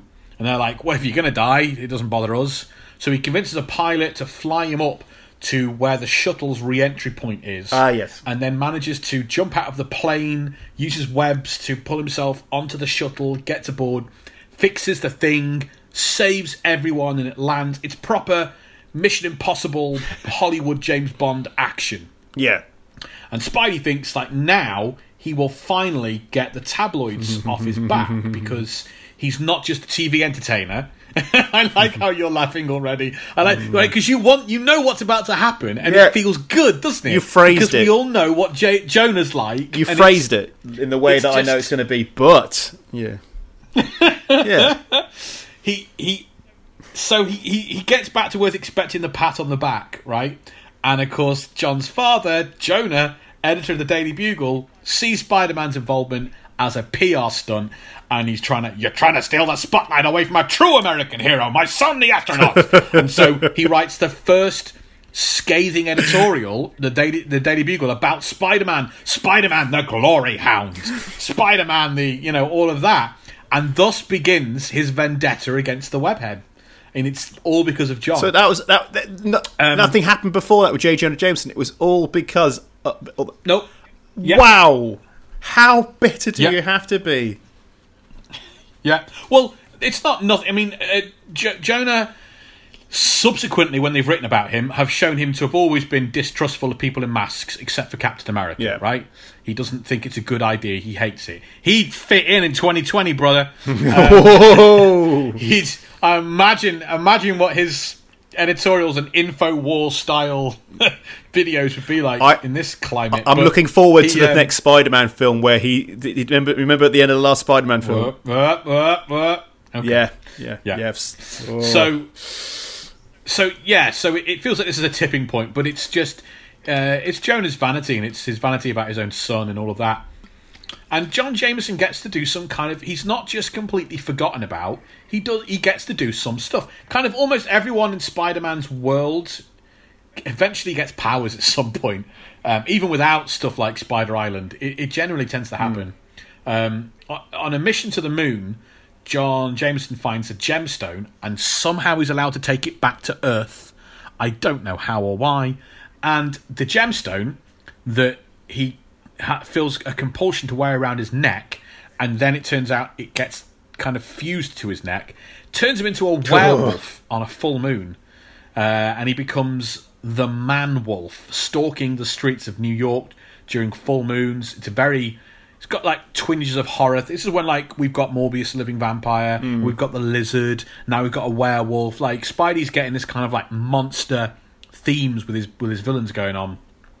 He stalks his own father before Spider-Man stops him, and you know, Man-Wolf kind of comes up quite a few times with John. He's kind of like a very white werewolf. He's a very handsome werewolf, I must say. And then John gets transported to the mystical dimension where the gemstone originated from. Other Realm, it's called. That's the most imaginative name I could possibly... What are we going to call this Other Realm? Well, hold on a minute there. I've got a brilliant idea. What if we call this Other Realm Other Realm? And when he's there, he gets transformed into the powerful protector of Other Realm, a being called Star God, and he's got this amazing mystic sword, and he has his own comic book series briefly, and it's a real sword and fantasy comic set in a mystical other world. Yeah, and then he eventually gets to bang She-Hulk. So, Hey! you know, life becomes very good. That's just marvelous. So, anyway, back to the film. So, shortly after this party for John Jameson, Peter loses powers while web-slinging across town, taking a hard fall. Meanwhile, Octavius has used the stolen money to rebuild his experimental and dangerous fusion reactor in his abandoned safe house by the docks. Peter questions if he could ever have what he needs: a life as Peter Parker, which involves a vision of Uncle Ben, and resolves to give up being Spider-Man. Peter throws his Spider-Man suit in the rubbish bin and walks away. Someone brings the abandoned suit to J. Jonah Jameson, who is delighted and sees it as a personal victory. He's defeated Spider-Man and made him quit. Pete goes through life without Spider-Man, doing average, everyday things without feeling the burden of responsibility to save people. In one crucial moment, police cars go tearing down the street towards danger, but Pete does not chase after them to help. He merely continues to enjoy his day. I mean, this scene is quite sad. It's quite... there's an element of defeatism to it. It's emotional. It's emotional, but at the same time, they did the whole montage, and I don't want to say it's cliche. It's cliched in a good way. They played Raindrops Keep Falling on My Head, and I kind of laughed at the beginning of it because it's the most perfect piece of music to play during such a carefree montage, and it's cliched, but it works for me. Well, I don't think it's cliched because it's intent. It's very self-aware. Yeah. It's not accidentally. None of that stuff. They didn't accidentally make something that's very cliched and cheesy. They did all of that on purpose. The the tyre bouncing out of the window and hitting someone. It's a comedy bit. Playing Raindrops, playing Raindrops. It's a comedy thing. The bit at the end where it does the freeze frame of his face is kind of nothing's worrying me. Yeah. What film was that originally from? Was that from Butch Cassidy and the Sundance Kid? Butch Cassidy and the Sundance Kid. I still haven't seen that yet. I'm gonna have to give that a watch. But yeah, it's very good. I recommend it. Yeah, I like this, but at the same time, I don't want to say it's cliche. I know we just said that, but at the same time, I've seen this used in so many similar bits in comedy films. So for me, it's like a ticking of the box. Like I remember seeing it in Naked Gun during one bit, and they did it on The Simpsons, I think, once. I don't know. That's probably just me, but I liked it. It's sad, but I laughed. Also, Peter Parker stopped being Spider-Man and suddenly gets better at all other things in life. That's how I feel when I'm not doing comedy at the moment. That's it. Exactly how it feels to be a comedian when you stop doing comedy for a bit, and then it's like, I'm actually not stressed, and I'm getting on better at life, and I'm doing things, and I feel more relaxed. And I empathise with that so much because I've stopped doing things in life at various points, and you immediately feel this burden off your shoulders, and you feel great for it. Oh yeah, it's just My montage would just be me like, I've done laundry every week. I've managed to get my hair cut every time it's needed it. Holy crap. I'm really firing on all cylinders here. I've eaten all of the salad in the fridge before the next shopping day. My life is perfect. I love it. Yeah, it's good. That's spot on. That's how I'd be. Taking pride in little achievements like that. So, absolutely, is this how Pete gives up being Spider-Man in the books, losing his powers and talking to Uncle Ben's spirit? No, I thought not. In the comic books, in Spider-Man No More, Pete quit. He does not lose his powers at all. There's no powers being taken away. Pete quits being Spider-Man. Intentionally, consciously, he can still be Spider-Man. He still has the power. He just turns his back on the responsibility, and he does it because he thinks he's outgrown it. He says there's the pretty classic scene that they replicate here, where Pete he leaves the spider costume in the bin. In the trash can, sorry, trash, and walks away from it, and you have it in the foreground, the rubbish bin, the trash can with the costume in, and Pete walking off into the background, literally turning his back on it. And I'm just sending you the page from the comic book because they literally recreate that exact scene. Yes, in the movie. And that is a powerfully iconic image that's been it's been homaged / copied, sometimes jokingly and sometimes seriously, in dozens and dozens of comic books and geek cartoons and things after the fact. It's a very striking, powerful image. He does it intentionally. Look at those, and that's Romita. Look how thick, how regular Peter Parker looks there compared to Ditko's drawings, but look at those dark grey clouds literally following him out of this rainy alleyway as he walks away from being Spider-Man. And the reasoning is in Stan Lee's words, as it says there, I was just a young, unthinking teenager when I first became Spider-Man, but years have a way of slipping by, of changing the world around us, and every boy, sooner or later, must put away his toys and become a man. Putting away childish things, as the Corinthians would write. Pete thinks, what's the use of being this brightly coloured, garish figure in a world full of real wars overseas and a war on drugs that's going on underneath us, and a political climate that is fractious, and riots and bombings in college campuses. It's been said that Stan wrote this story to reflect what was going on with the readers who had grown up with the comic book. They started reading Spider-Man as children, and now they were being drafted into the war, or they were going off to college campuses that were in some parts battlegrounds between political opinions, and there were civil rights riots going on. You know, all of that. It's very adult things that transpire. So one thing that we haven't mentioned about this story, it's naive of Peter to think he can remove himself with no consequences. And by being absent, we get in this storyline the first appearance of a very important character. We get the rise of the Kingpin. Ooh, hello. For the very first time in issue 50, Amazing Spider-Man, Spider-Man No More.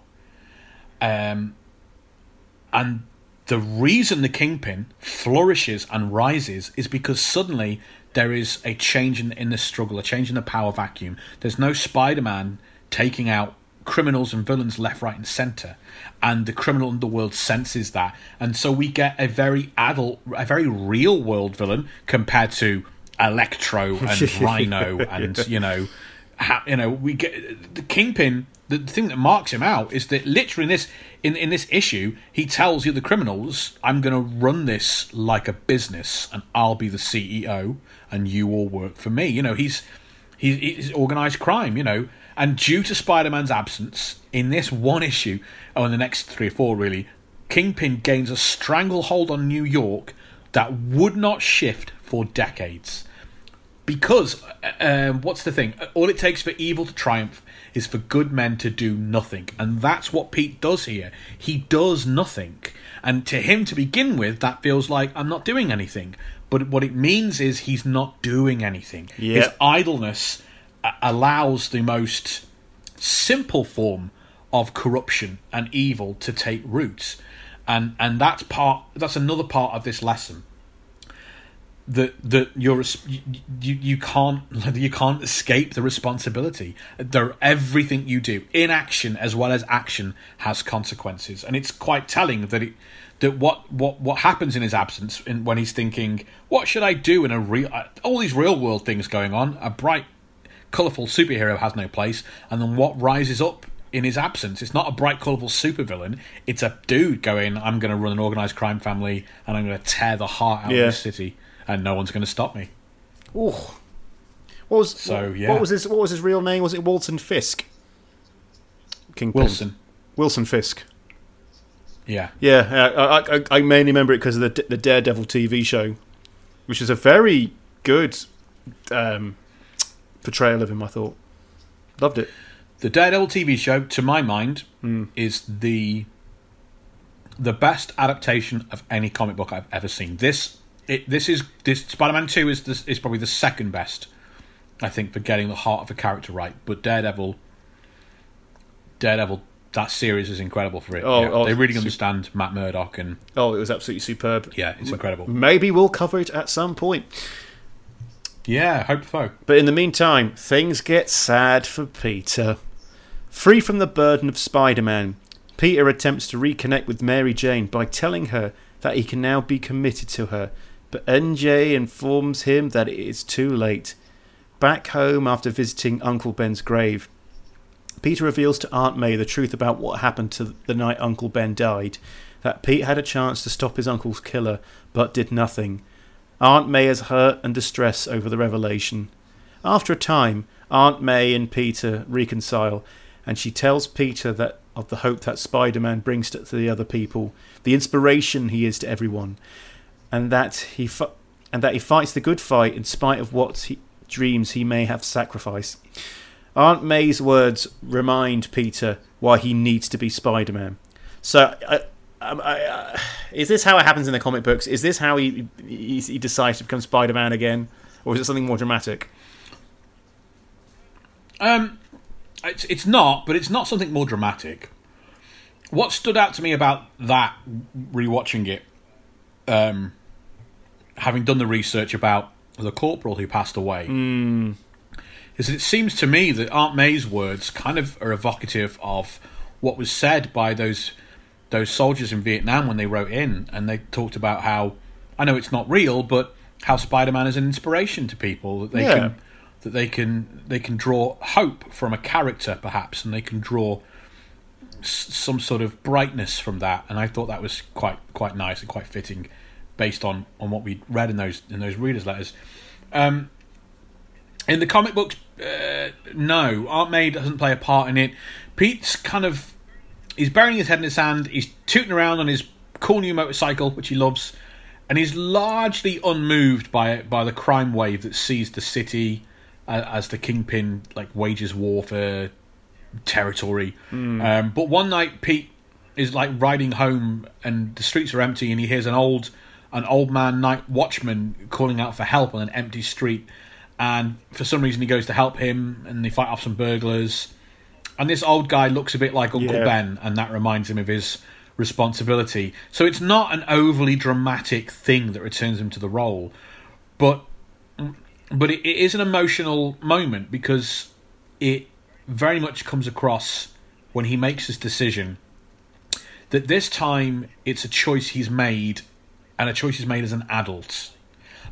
You could perhaps say he was forced into the role or fell backwards into it when he was a teenager after Uncle Ben died. But this kind of second taking up of the mantle of the identity, this is him making a choice as a grown-up. He's choosing it now. He's acknowledging he can't walk away from that responsibility. And then he goes and steals the costume from J. Jonah Jameson's office, and then waits around for JJ to turn up, and then webs him up. So that was fairly on point in the film as well. They did that. That was in the oh, brilliant! I kind of like that aspect of it. So in the meantime, Doc Ock has completed rebuilding his reactor, and needs one final item. What was it? The tritium. Tritium. Precious tritium. Precious tritium.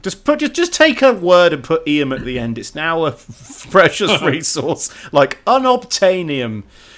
No, I won't go down that path. It angers me, that did. Which fuels the fusion reactor. Doc Ock tries to extort Harry Osborn for the precious element, dangling him over the edge of the Osborn mansion balcony. Harry agrees to give Octavius what he needs in exchange for Doc Ock capturing Spider-Man. So, as I said before, this building at the docks way more suited for a science experiment, and by that I mean less people will die.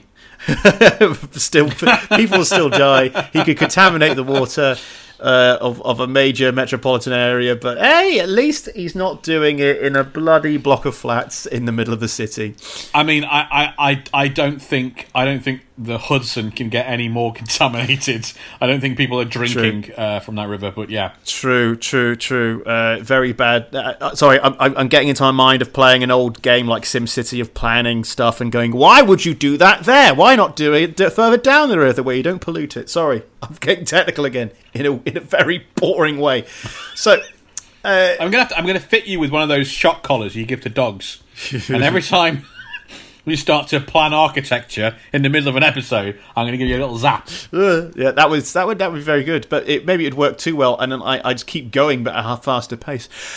So has Harry? Well, maybe you'd like it, and we'd have a very pervy podcast. Oh God, that would do that. It becomes the Marvel Bondage podcast. Let's go even more niche with the podcast. I'm Big Daddy, and welcome to Big Daddy's Marvel Bondage podcast. And let me bring out the gimp. Don't know why you had to do a southern accent, but it fits. So, you know why? Oh, it's good. Has Harry Osborn ever gone off to Spider-Man like this?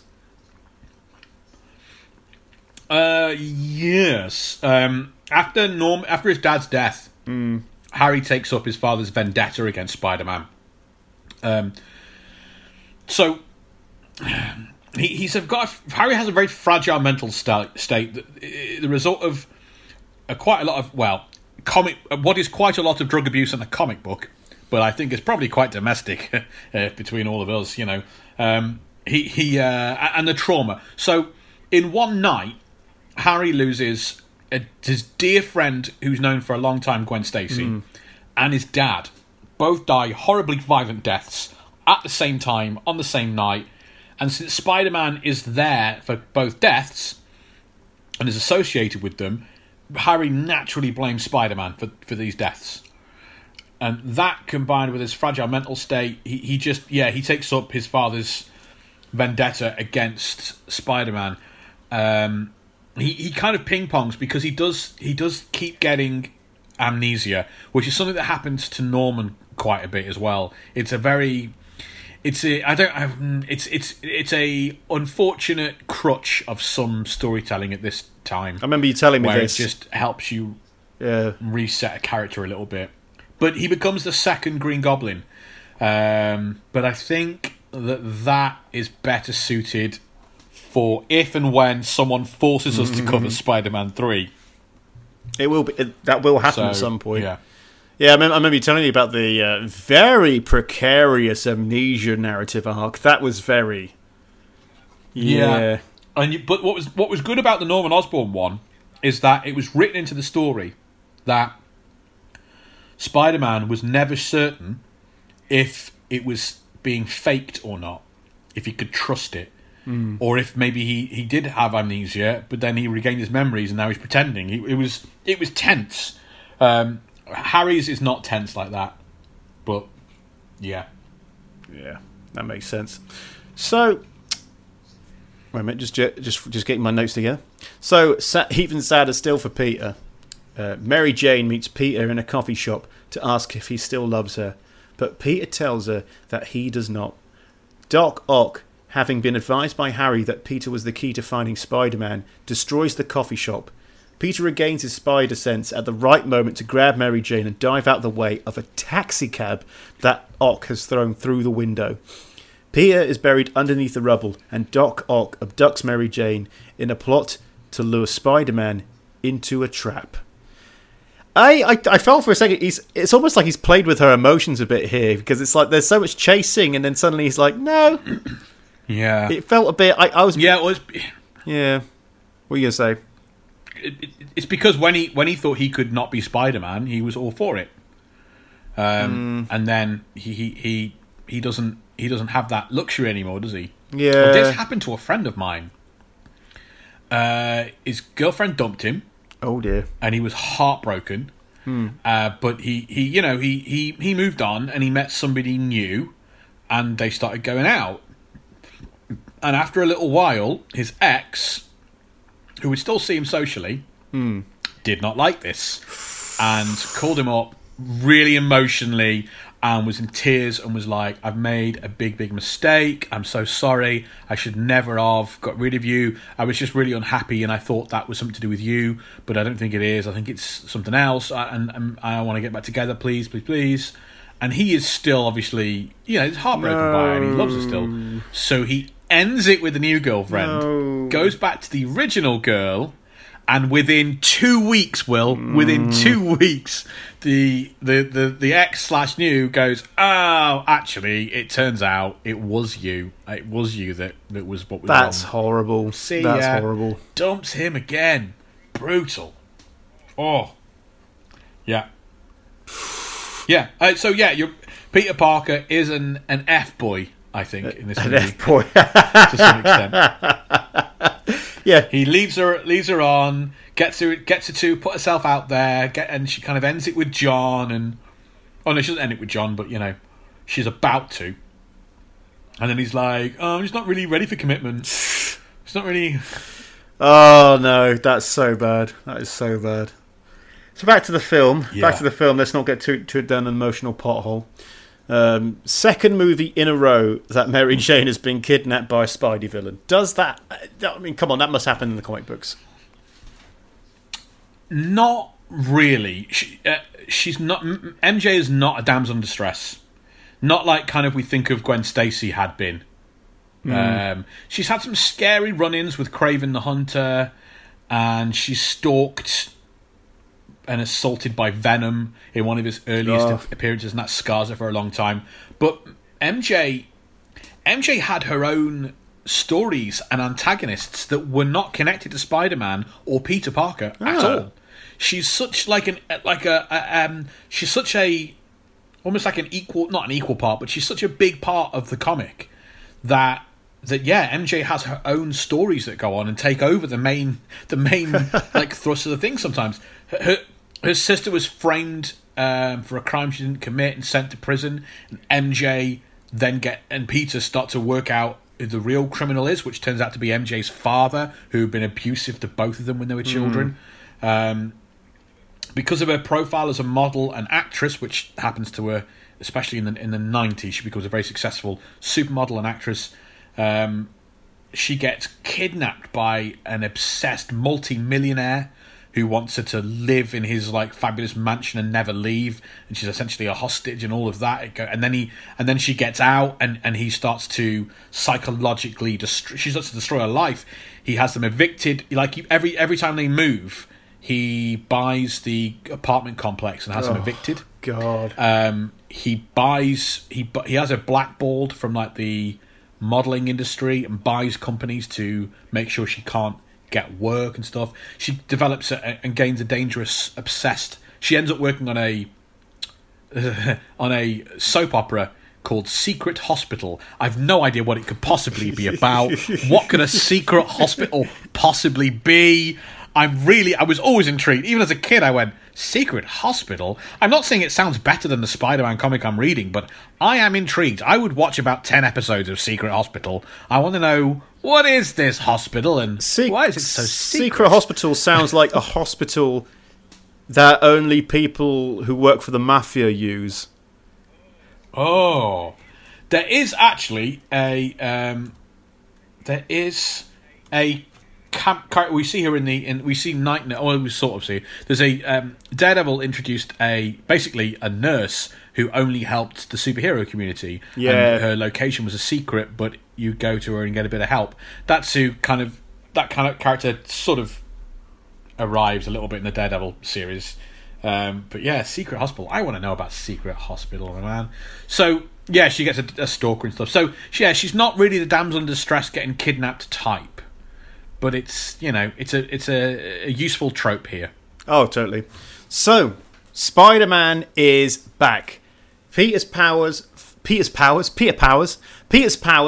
fully returned. Sorry, I was like, isn't that someone famous, Peter Powers? No, Peter Powers. Sounds like it would be one of Stan Lee's creations, though. Peter Powers. Or even you could go with Max Power. He's the man that you mustn't touch. Have we got one off the bingo card? Simpsons yes, reference? There we go. One off the bingo card for there you. We go. There we go. Ding, ding. Anyway. Hey-o. So, Peter's powers fully return, and he dons his costume and engages Doc Ock in a battle, which starts off at the top of a bell tower and then on top of a train. During the battle, Octavius manages to destroy the brakes to the train, forcing Spider-Man to rescue the runaway train. Spider-Man manages to stop the train before it can plunge over the end of the track, but at great physical exertion. He nearly falls, but the people in the train catch him and see him without his mask on. They agree to keep his identity a secret and try to protect from Doc Ock, but his mechanical arms are too much for them. So, I think we're going to need to have a bit of a discussion about this scene, because one of the things that happened big scene, man. Big scene. Because I vaguely remember it in the when I watched it years and years ago. I remember this being a scene because because having a superhero without their mask off is always going to be a very dramatic reveal plot point. And this was, oh my God, his mask is off it, and they're going to find out who he is. When we asked people their experience about this film, we had quite a few people talking about that train scene, and there's been a lot. In fact, we had one person write in to say, Mark O'Neill, who said, the train scene in Spider-Man 2 is over-talked about for the right reasons. It is an absolute masterclass of the character that New York plays in the same Spider-Man franchise, as well as just being so goddamn emotional every time I see it. This is probably the best superhero movie for people who like to get emotional about superheroes. So yeah, I think I certainly think that the reason this film connects so much with so many people, and the reason that people to this day, the lists that come out talk about it being the best, it's because I can't think of a single MCU movie that has this level, and I'm not trying to. I can't think of a single bad one. Maybe one of the Thors, but they don't have very few of them have this level of emotion. we love, there's a bit of emotion, there's emotion in all of them, but to this extent, to this level of it, I think it's really doing something else. It really is making. Sam Raimi worked really hard, I think, to make a bigger film and then make it a summer blockbuster. Yeah, he really did. And I think that's. Yeah, I think that this. Losing the Mask drew a lot of criticism from people, and I can understand that. But I don't think it was done.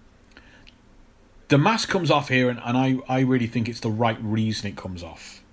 It shows the pain and the exhaustion on his face, and it wasn't made in like, oh, we got an amazingly gorgeous actor, we need to see his face. Yeah, because first of all, this is ugly. Yeah, no one watching the rushes could have said, "Oh yeah, there's our matinee idol." Tobey Maguire, however they do it in this, looks like he is about to be ripped apart. Yeah. Like that face he makes is deeply, it's become a meme and it's a hilarious gif. But in the context of the scene, it was not a cosmetic decision to do. We've had a lot of the character outside of costume already, so I don't think it was done like in a calculated kind of like disingenuous Hollywood way. I think it was to show what this character is going through. That this is the limit. I mean, he's a kid from Queens and he's just trying to do his best. And he's not Superman, he's not Iron Man, he's not Thor. This pushes him to his absolute limit. And the world isn't going to end, but it's a small human tragedy. And I think it can't have been done with the mask on. And I just think it's a really powerful thing. This scene went viral in 2018. There was a whole series of tweets from Twitter accounts sharing it and commenting on it. And how they were talking about how the modern Marvel and DC movies are very big, very explosive, very slick, but none of them match this simple emotion of this scene. Yeah. This group of average New Yorkers saving Spider-Man, and they highlighted the bit where one of the workers on the train realizes he's just a kid, and then the little kid's saying, "We won't tell anyone when they see his real face." Yeah. It's powerful, man. And I think it's fitting. It's incredibly fitting. I mean, what I thought of it as is they took the scene from the previous film when the New Yorkers on the bridge were throwing stuff at the Green Goblin, saying, "You mess with if you want to mess with Spider-Man, you got to mess with the rest of us." And that was very, yay, hurrah, hurrah for the people. Yeah, it was a bit. That was very much a post 9/11. We all feel very. No, it genuinely was. Yeah. They all felt very, very raw, and it was. I think it was added last minute or something, but it was very. It was very. Yeah, and I felt that was done for different reasons. Right. I don't think that benefited the story particularly, but I didn't hate it. But yeah, I took it on face value and just went, people working together. But I saw this as them trying to one up that bit. You go, let's have a scene where Spider-Man is at his limit, and regular people step in to do what they can, because isn't that the greatest aspect of humanity? Cooperation. Yeah, and that's like it's. I mean, even without the emotion, the scene itself, I mean, the amount of webs going all over the buildings to stop that train, it's insane. It looks like the hyperbole of Spider-Man. He's trying to stop a moving train with so many webs that he might well create a wall of webs, and his body is crushing the front of the train. It's horrible. It's ridiculous. It's a very physical scene. Yeah, it's it makes sense. This is the most talked about scene in the movie, I think, because it touches at a very raw emotional level. Yeah, that's kind of what's missing from the MCU. Something like this, really. Yeah. There's a scene, isn't there, in one of the Spider-Man when Holland has to hold a tugboat or a cruise ship or something together. Yeah. And it's quite similar in terms of doing lots of the strands, but it doesn't quite reach the same. No, it'd be like if the train scene happened, and then right at the end, Tony Stark comes and he goes, "Okay, Junior, I'm taking it over from here," and then starts pushing. Oh yeah, that's exactly what happens, isn't it? Yeah, the Iron Legion pop up and help him, and it's like, okay, yeah. It's hard to compare that scene with this, because it's a bit, it's light. They're doing different things. They're telling different stories. I like that, telling different stories. Anyway, story time. Back to the movie. Spider-Man is captured by Dr. Octopus and delivered to Harry Osborn. Harry unmasks Spider-Man and is shocked to discover that his sworn enemy is his best friend. Spider-Man awakens and convinces Harry to reveal Octavius' whereabouts so he can rescue Mary Jane. Learning that Octavius is rebuilding his machine and threatening the world. Has Harry ever learned Peter's secret identity? And is this how it happened in the comics? I mean, they must have played around with that with the mind loss. So, one time, Peter Parker and all his friends, except for Harry Osborn for some reason, are going on a cruise, and they're going to have a swinging time, and Harry's not invited, and he's at home, and we don't know why, but let's move on. But then the Mexican cartel hitman Tarantula attacks the cruise and takes everyone hostage, and Tarantula looks like he's got a really cool costume. He looks like a Mexican badass Spider-Man, and he's got pointy stabby things on his feet like a tarantula, I guess. Yep. And he kick stabs you.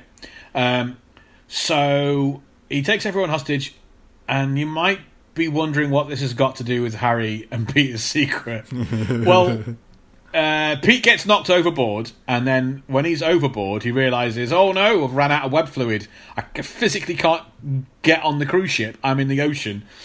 So he then swims back to Manhattan and rushes all the way, soaking wet, into his apartment to grab some more web fluid, and then races back to the cruise ship. But he's in such a rush, he didn't notice that his roommate, Harry Osborn, was in the apartment the whole time. And just watched Peter Parker run in, go into like a closet, get some Spider-Man equipment, and then run out the front door again. So Harry goes, it's a bit odd, and then he starts digging around the apartment in Pete's room and finds spare Spider-Man costumes and masks, and immediately sets about trying to kill his best friend. Wow. He rigs the apartment with Green Goblin pumpkin bombs and then goes out. And he's like, whoever opens that door next, gonna die. And the person who opens the door next is Mary Jane. No! Because Pete lets her in first. And Pete has to grab her and spin around and shield her with his own body, and they get blown up. And yeah, so it's not quite as dramatic as hiring someone to unmask him. It's a bit more that Pete's an idiot sometimes. That is quite funny. I feel the same when I go to the shops without my mask at the moment. I know that same feeling. Yeah. Oh yeah. Yeah. I think also part of the whole I want to kill you now is because no one invited Harry on the cruise. That's always the bit of the story that sticks in my. It's literally all of Harry's best friends are going on a cruise together. Harry's not. He's back at home at the apartment, just waiting around. If that happened to me, I'd probably set some bombs as well. I find it weird it's never explained. It might have been, but it's not important enough that I remembered. That'd be like, oh yeah, you guys have fun. I don't want to make it all about me. You guys have fun. Yeah, off you go. Yeah. Anyway, so back to the film. At Doc Ock's lair, Spider-Man finds Dr. Octavius in an abandoned warehouse on a waterfront pier where he's restarted his fusion experiment and is holding MJ hostage. Spider-Man tries to sneak in and rescue Mary Jane, but Octavius catches him and they fight. Spider-Man manages to stun the villain with an electric shock, with the fusion reactor growing dangerously out of control and threatening the city. Spider-Man takes off his mask, reveals his true identity to Octavius, and pleads with him to stop the reactor. The shock of seeing young Peter Parker brings Octavius to his senses. Determined to end his experiment before it can cause more harm, Octavius overwhelms the AI in his mechanical arms, brings them under control, and uses them to collapse the floor of the building, sacrificing his life in order to drown the reactor in the river. With his dying words, Octavius proclaims, "I will not die a monster." This is a real tragic character here. Was he this tragic in the comic books? It's hard to say, because he has, for the vast majority of his time, he's a horrific villain. So after the Green Goblin, Dr. Octopus is Spidey's most iconic and recurring villain. From issue 3. I mean, he appears before Green Goblin does, and right from the get-go, he's portrayed as having big similarities to Peter Parker. He's smarter than everyone else, but he's a complete outcast. He's physically ridiculed. He's short and stout. Yeah. You know, he's overweight. Yeah. He has no friends. All his colleagues make fun and pretty much borderline bully him, and all he has is science and learning. You know, very similar to Peter Parker. Yeah. And then a freak accident gives him these powers, but it also twists him inside, and all those years of being bullied and persecuted and outcast kind of turn into rage for everyone around him. And he's consumed with trying to make everyone recognise that he is their superior, and that they've overlooked him, and that he's the one they should have all. Why were you bullying me all these years instead of recognising my greatness, right? Yeah. And over time, it was kind of written by modern writers as like a cautionary tale of what could have happened to Peter Parker if Pete didn't have the love of his aunt and uncle and the lesson about responsibility. But he does become a true maniacal supervillain, you know, and he does want to hold the world hostage, and he wants respect and admiration, but only if he gets it through force and through fear. And he's very instrumental though in a lot of things. He assembles the very first Sinister Six. Is that a name that rings any bells with you? I mean, I don't know if that name's been used elsewhere, but I recognise that name right away, Sinister Six. I don't know if it was from a Spider-Man video game, though. Possibly, yeah. The Sinister Six is Otto assembles all of Spider-Man's top villains together. Green Goblin hadn't come around just yet, so he brings together Kraven, Vulture, Electro, Chameleon, and they all, and that group has lasted throughout the decades with lots of changes in membership, a lot like the Sugar Babes. So you still keep the name, or the Drifters for some of you a boomer generation out there. So you keep the name of the group, but all the personnel changes. Yeah. He's had fleeting flashes of what might be considered compassion. Like, he does treat Aunt May very kindly a couple of times. And once when the Vulture poisoned Spider-Man with a lethal virus, Otto saves his life, but that's kind of because he doesn't want anyone else to kill Spider-Man but himself, right? Yeah. So it's not quite compassion. Eventually, Otto learns that all the battles and injuries and radiation he's suffered over the years, his body is failing him and he's dying rather quickly. He's only got months left to live. So he builds himself kind of a portable robotic iron lung, awesome new arms, and he sets out a long, calculated plot. His final revenge on Spider-Man and the whole world. And he executes it like a game of chess. He builds an army of Octobots, little robots with 8 arms. Yeah. And he can control them over great distances like he can his own arms. And it's an army of these little, I mean, they're about the size of a little small dog or a cat. And but there is like hundreds of thousands of them. And he brings together an army of supervillains. He including the reformed Sinister Six. For a lot of storylines, he's not the main attraction, but he's seen working in the background of other plots by other villains. He actually takes down other supervillains who might conquer the world before he gets there, because he can't have that interrupt his final master plan. He intentionally loses big battles in order to obtain specific items, lull people into a false sense of security, move certain players in the right place on the chessboard, and finally his master plan is revealed.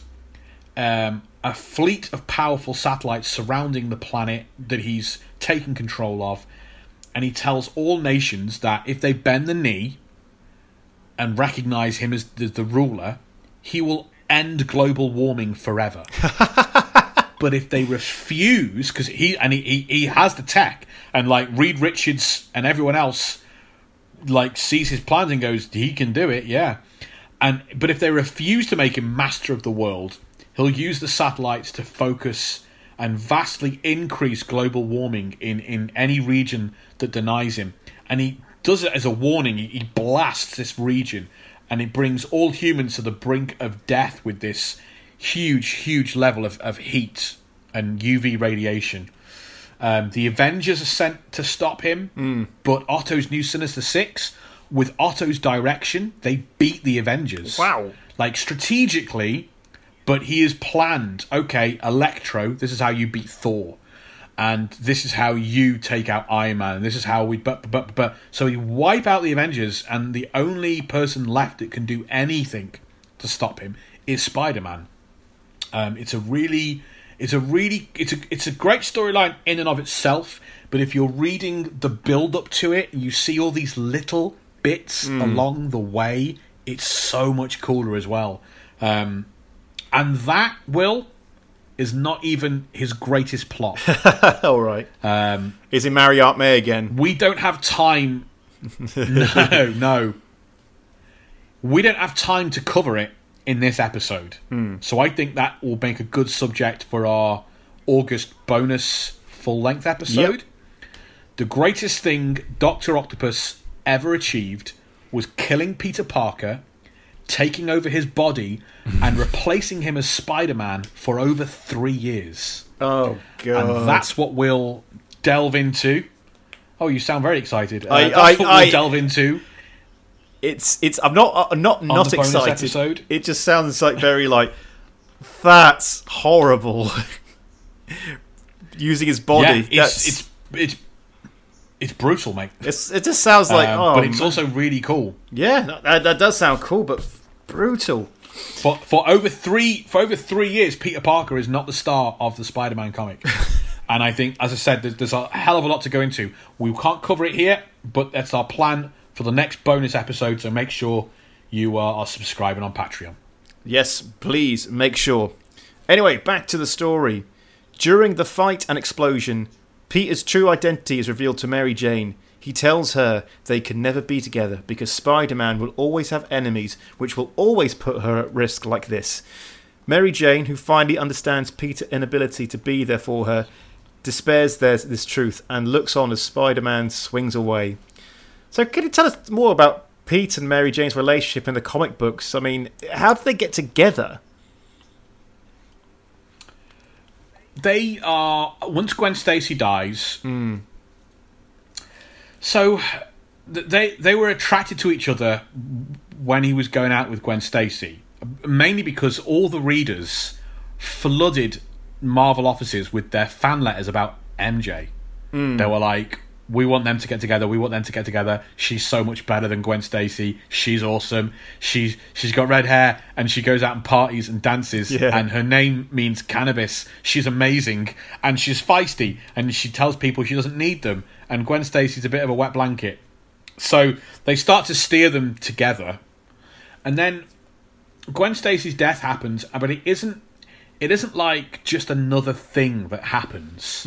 It shatters this friendship group.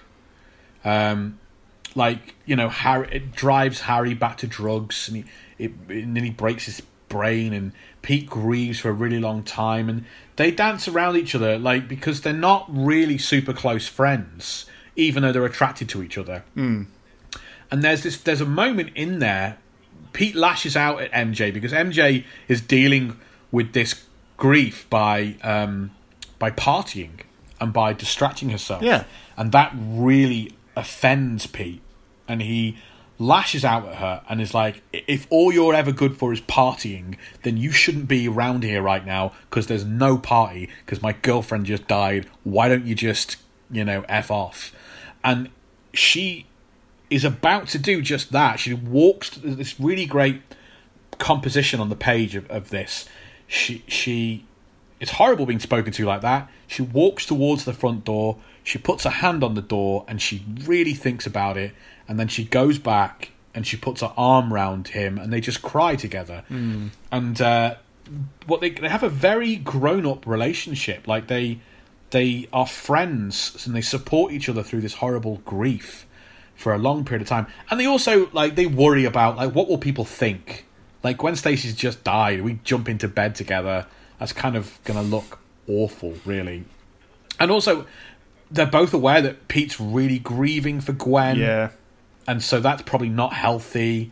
But they kind of get closer and closer to the point where Pete proposes marriage a couple of times and MJ shoots him down. He's like, nope, no thank you. And she says it's because she doesn't want to be tied down to anyone. But the truth is, she's worked out that he's secretly Spider-Man. She just puts all the pieces together. MJ knows Peter better than anyone else. And she just kind of... It's quite... she just puts all the pieces together and kind of really hates that he put himself in danger again and again. Doesn't want that life for a spell, especially after what happens to Gwen.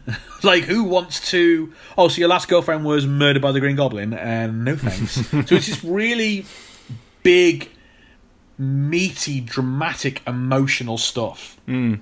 So he doesn't reveal his identity to her. She works it out. And she's always kind of positioned as one step ahead of Pete, kind of almost emotionally and everything else. And she's got her own stuff going on. She was abused by her dad, and his dad's an alcoholic, and they have to kind of work through. That's why she doesn't want to be tied down to everyone, because when she grew up, a marriage was that was her parents, and it was an awful thing that made everybody suffer. That's a real character right there. There's a lot going on with MJ, man. That's a real character right there. Absolutely, man. She's a really... And I'm reading it now with a modern sensibility. The dialogue doesn't always work, and the storylines you kind of have to take, a little bit. You take the cheese on board, and you kind of have to. But she's, especially compared to Gwen, who I'm sorry was just a wet blanket. She's great. They do get together. She's able to. To be fair though, during the relationship, she always really hated him being Spider-Man because of how much danger he was in. But yeah, it's a really great little adult kind of. And I don't mean adult in the sexy way. Adult in the grown-up way. Yeah. Wow. So yeah, back to the movie. I mean, we're in the end throes here, and there's still more to go. So Harry in the end zone. End zone. We're at the end zone. So Harry is losing it. Across town, Harry has visions of his father, the late Norman Osborn, in a hanging mirror. The illusion demands that his son kill Peter Parker to avenge his death. Harry refuses and hurls a dagger at the mirror, shattering it and revealing a secret room containing the Green Goblin's weapons. That was so cool. It was very. It's typical. I went nuts in the cinema because there's no. If someone's name isn't on the movie, you don't expect them to be on it, because especially a kind of a star. It was awesome. Absolutely. It was good to see him, but part of me was like, is this pre-recorded footage or something? And found out, looked into this. Apparently not. As well as being a very cool scene and a very awesome surprise reveal of Willem Dafoe as Norman Osborn. This scene and surprise appearance was actually Dafoe's idea. Yeah, he came up. Yeah, Willem Dafoe's idea. It was all his idea. He came up with it during the promotion for the previous film, and he told Sam Raimi about the idea, and they went, "All right," and written it into the movie. That's so cool. I mean, to be fair, he did ensure he gets another payday, but still, that is cool. Isn't it kind of works out for everybody, but it is him going. let me put me in the Spider-Man film again. That's a good Defoe. That's not bad. Yeah. I think what's really good about it is that the difference between like comic books and movies is that as a comic book fan, a long-standing reader, I'm acutely aware when I'm watching a movie that it's going to end, and like that actor is only there for that movie. I'm always aware of that with the villains. They are not coming back. There's an awful lot of that in MCU as well. It's one and done, right? Whereas in the comic books, like these narratives kind of go on and on and on, and you never know who's going to come up. So that, I think I really enjoyed it for that aspect, that it felt like the worlds are still all connected, and that just because he's not, it wasn't just one. I mean, it was one and done, but it really made things lace together nicely. Yeah, absolutely. So even further in the end throes of the film. Oh, sorry, this is the last bit of the film. So Mary Jane leaves her wedding and finds Peter in his apartment, telling him that she has decided to be with him. Despite the risks, they exchange an ardent kiss, but is quickly interrupted by the sound of police sirens. She looks on with worry as Spider-Man pursues the cop cars, and the film ends. So, we have some thoughts from a listener on this end scene. Alex Palmer wrote to us about this last moment. I think pretty much sums it up. Like he says, the last scene, after MJ says, "Go get him, Tiger," and he jumps out the window. He swings off, and as the camera cuts back to MJ, there's something in her expression that fades from happiness to something between concern and "this can't end well." A complex emotional beat at the end of a movie that already did an unbelievable job addressing the complexities of heroes in a way we hadn't seen yet. I mean, he really nails it with that, because it isn't just "go get him, Tiger" and the rising score and it's done. You linger on her and you see her go to this other place, and it is worry and concern, and it is nearly fear, isn't it? Yeah.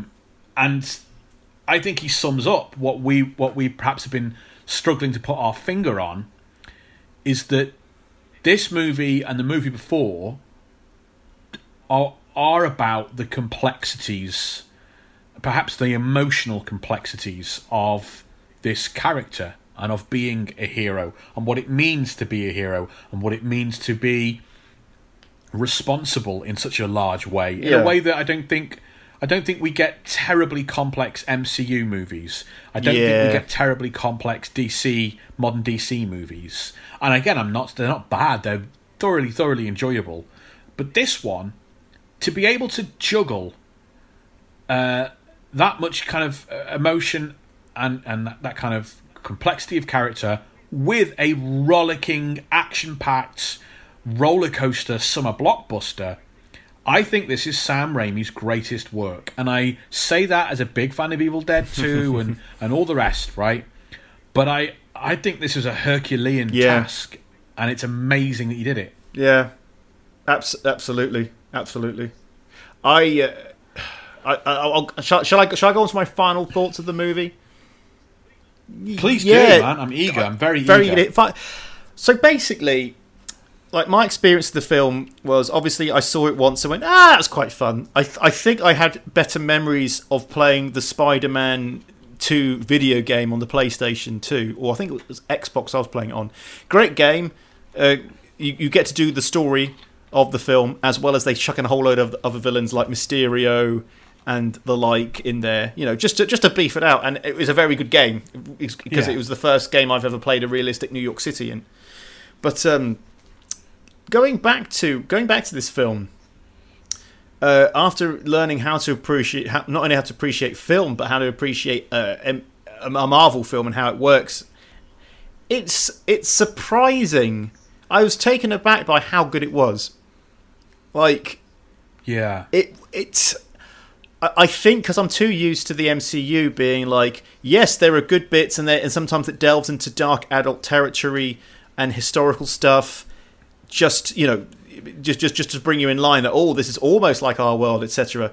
But at the same time, they can't go too deep because they're part of an ongoing franchise and they've got to get to the next one, the next one, next one. Because Sam Raimi did a 3 movie deal with this, he was able to just really focus and spend so much attention on each film rather than this interchangeable director or producer or whatever that goes on with the MCU series. So I think this film definitely shows how much care can go into a superhero film, how much thought and appreciation go in. Yeah, man, I couldn't agree more. And I also think it's worth, because we've talked, sometimes you talk about complexity and emotion, and it makes it sound like a dull film. The first thing you said about this was it was a joy from start to finish. Joy. And I think that's really important. It's funny, it's fun, it's exciting, but it does have complexity, it has weight, it has gravitas to it, it has emotion to it. But more than that, I think, the overall thing has to be, if it's not enjoyable and fun, it's failed as a movie, isn't it? But I do slightly worry that we spend so much time going with the complexity, the character arc, Whereas it's great. It's really, really good. I rewatched the first one as well, obviously, because we did an episode on it. I don't know why I said that. But having watched both of them, I think I've seen 2 more than 1. I grew a bigger appreciation for watching 1 again, because I think that does an incredible job. And it's been a while since I've seen 3, and whilst there's disappointment involved in it, there is good stuff in there, so that could be and will be a future episode, I'm sure. Oh, I hope so. Even for just the Bruce Campbell, cameo in that, because that was just perfect. But of course, I am French. We skipped over. I've just realised we skipped over the whole theatre scene. That wasn't in our plot synopsis, was it, at all? No, we didn't have that on our notes. I mean, what's there to say? I think it was just written out as, he tried to go see the play and he didn't. He did. And Bruce Campbell happened to be the usher. Snooty Usher. Yeah. Snooty Usher. It was quite a good cameo. Well, what then will, as we wrap up, what would be your favourite Marvel trivia that I have espoused here from my throne? What's been the most enjoyable tidbit from the coloured world of the comic books? Well, I mean, I could go for anything to Harry discovering who Spider-Man was because he forgot to put his mask on, or Doc Ock marrying Aunt May because of a nuclear island in the Caribbean, or any of that. But I am going to go for another roll of the dice with another trivia for you. And for you this time. What? Yes. What? Turns out you can't turn the tables on me. Hey, What trivia could you possibly have, Will? What trivia could I have? The man who never reads Marvel comic books. I know things. So, is this about comic books then? No. Well, this is about the film. This is me being technical. Well, I say technical. When Tobey Maguire, signed on to portray Spider-Man in 2000, he was given a 3-film contract, of course, but while filming Seabiscuit, which I've never seen. Have you seen that? Because I did not fancy seeing that film. Horses do not interest me. Horses. I have no urge for equine. Truck. I have no truck with horses. And also, it's a big... I mean, I'll be honest, if I'm on that Tinder and I'm scrolling and I see one of those horse girls, girls that love horses, bit of a red flag. Just put it out there. I put it out there. I don't see the appeal in horses. And I think people who see appeal in horses are weird people. There you go. That's my stance. Horse people, you're weird. You're weird. It can't love you. It's a horse. It can't snuggle up with you. It's a horse. They are for transport and food if you're French. Anyway, or Hungarian. Anyway, I have tried horse in my time. Not bad. So anyway, Seabiscuit. But while filming Seabiscuit, Tobey Maguire in late 2000, Maguire suffered back injuries, and Sony, the studio, was faced with the possibility of recasting Spider-Man for the sequel, which is... Can you imagine that? Well, because if he was, he's got the contract, but if he's injured, he can't. I mean, he can't do it. Yeah. He might. You know what? It might have even been an insurance thing, because I know from the wrestling world, like, wrestlers can't, because of something that happened to The Rock in the ring, where he was scheduled for Hercules, and then he had one of his matches with John Cena and tore the pectorals muscles. Ooh. And it delayed filming by several months, which cost hundreds of thousands of, if not millions. And they reckon from that point on, the insurance companies that deal with Hollywood and actors will not insure you if you're an active wrestler now to be on a Hollywood set, because the injuries can cost so much money. So yeah, he might not have been able to get insured, even if he had a doctor shooting full of steroids and painkillers. Like, the insurance company might have gone, it's not happening. We are not letting him on set. Oh man.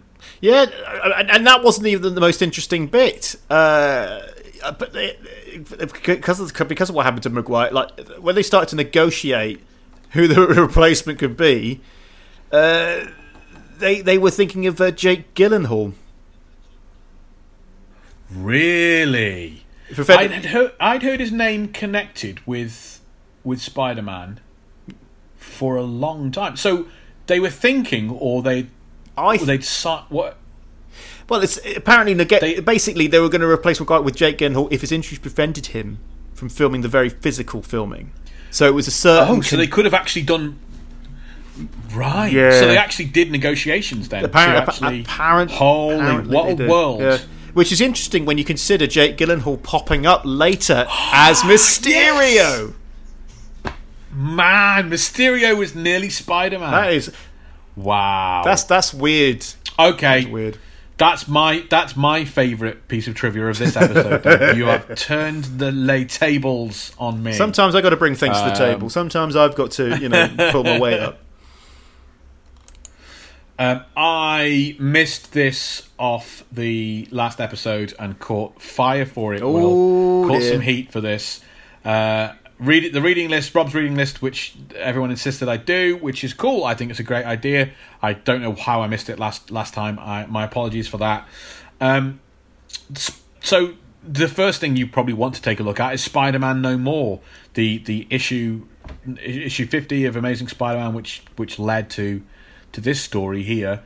And you can pick up an original copy of issue 50 for about $4 or $5. But if you if you don't want to go that route, then there's plenty of stories that collected edition stories that have this and the subsequent stories about Kingpin and Hammerhead and all sorts going on. I would check out Marvel's line of Epic collections, which are they're trade paperback collections of older comics, and you get a run of them, and so you could easily get Spider-Man No More and a bunch of others. But you can use that to explore a lot of the wild and wacky 1960s stuff and check out how amazing John Romita's art style is in the time. And you can pick up some of those for like between 15 and I think 25 pounds, English pounds. And so that's a nice, affordable way of getting a bunch of the 60s comics and exploring them. And do remember, if you've never read comic books before, you will have to sort of, or if you've only ever read modern comic books before, you do have to kind of adjust your expectations of the older ones. It's not like reading a modern day comic book. The stories are slightly more simplistic and they're slightly more cartoonish, and the dialogue is again from a different age. So just have a think about that before you want to invest 20 odd quid in something from back then. I'd also highly recommend the Doc Ock's world conquering plan and the Sinister Six and the Avengers. So check out, there's an Amazing Spider-Man collection called The Ends of the Earth, which is part of Dan Slott's amazing decade writing Spider-Man. So that's my reading list for this episode. Don't forget, head over to patreon.com/Marvel vs. Marvel, and we have full-length bonus episodes every month for patrons. We've got the Annihilation that ties into the Guardians of the Galaxy, And in the next one, as we've already said, we will explore the biggest victory any Marvel supervillain has ever scored. We'll take a look at the genius of Dr. Octopus and just who and what is the superior Spider-Man. So head over to Patreon and sign up for the £10 membership to get access to that in the next episode. I can't believe we talked about this off air, Will. Yep. I can't believe we are this far into our journey and we've yet to tackle the characters that started the Marvel Universe. We have yet to go near them. So in the next episode, we're going to take a look at the most important characters in the history of Marvel, perhaps the greatest Marvel comic book series of all time. Be here next time as we explore the Fantastic Four for the first time ever. We're both hype about that. Will, what is your Twitch stream again? Plug that one more time, baby. Oh, Mondays, Wednesdays, and Fridays. What's the address? So if you just go to www.twitch.tv/WillPreston87. And just that's go on 6 p.m. GMT, 3 times a week. Exciting stuff. Well, thanks for listening, and join us next time on Marvel vs. Marvel.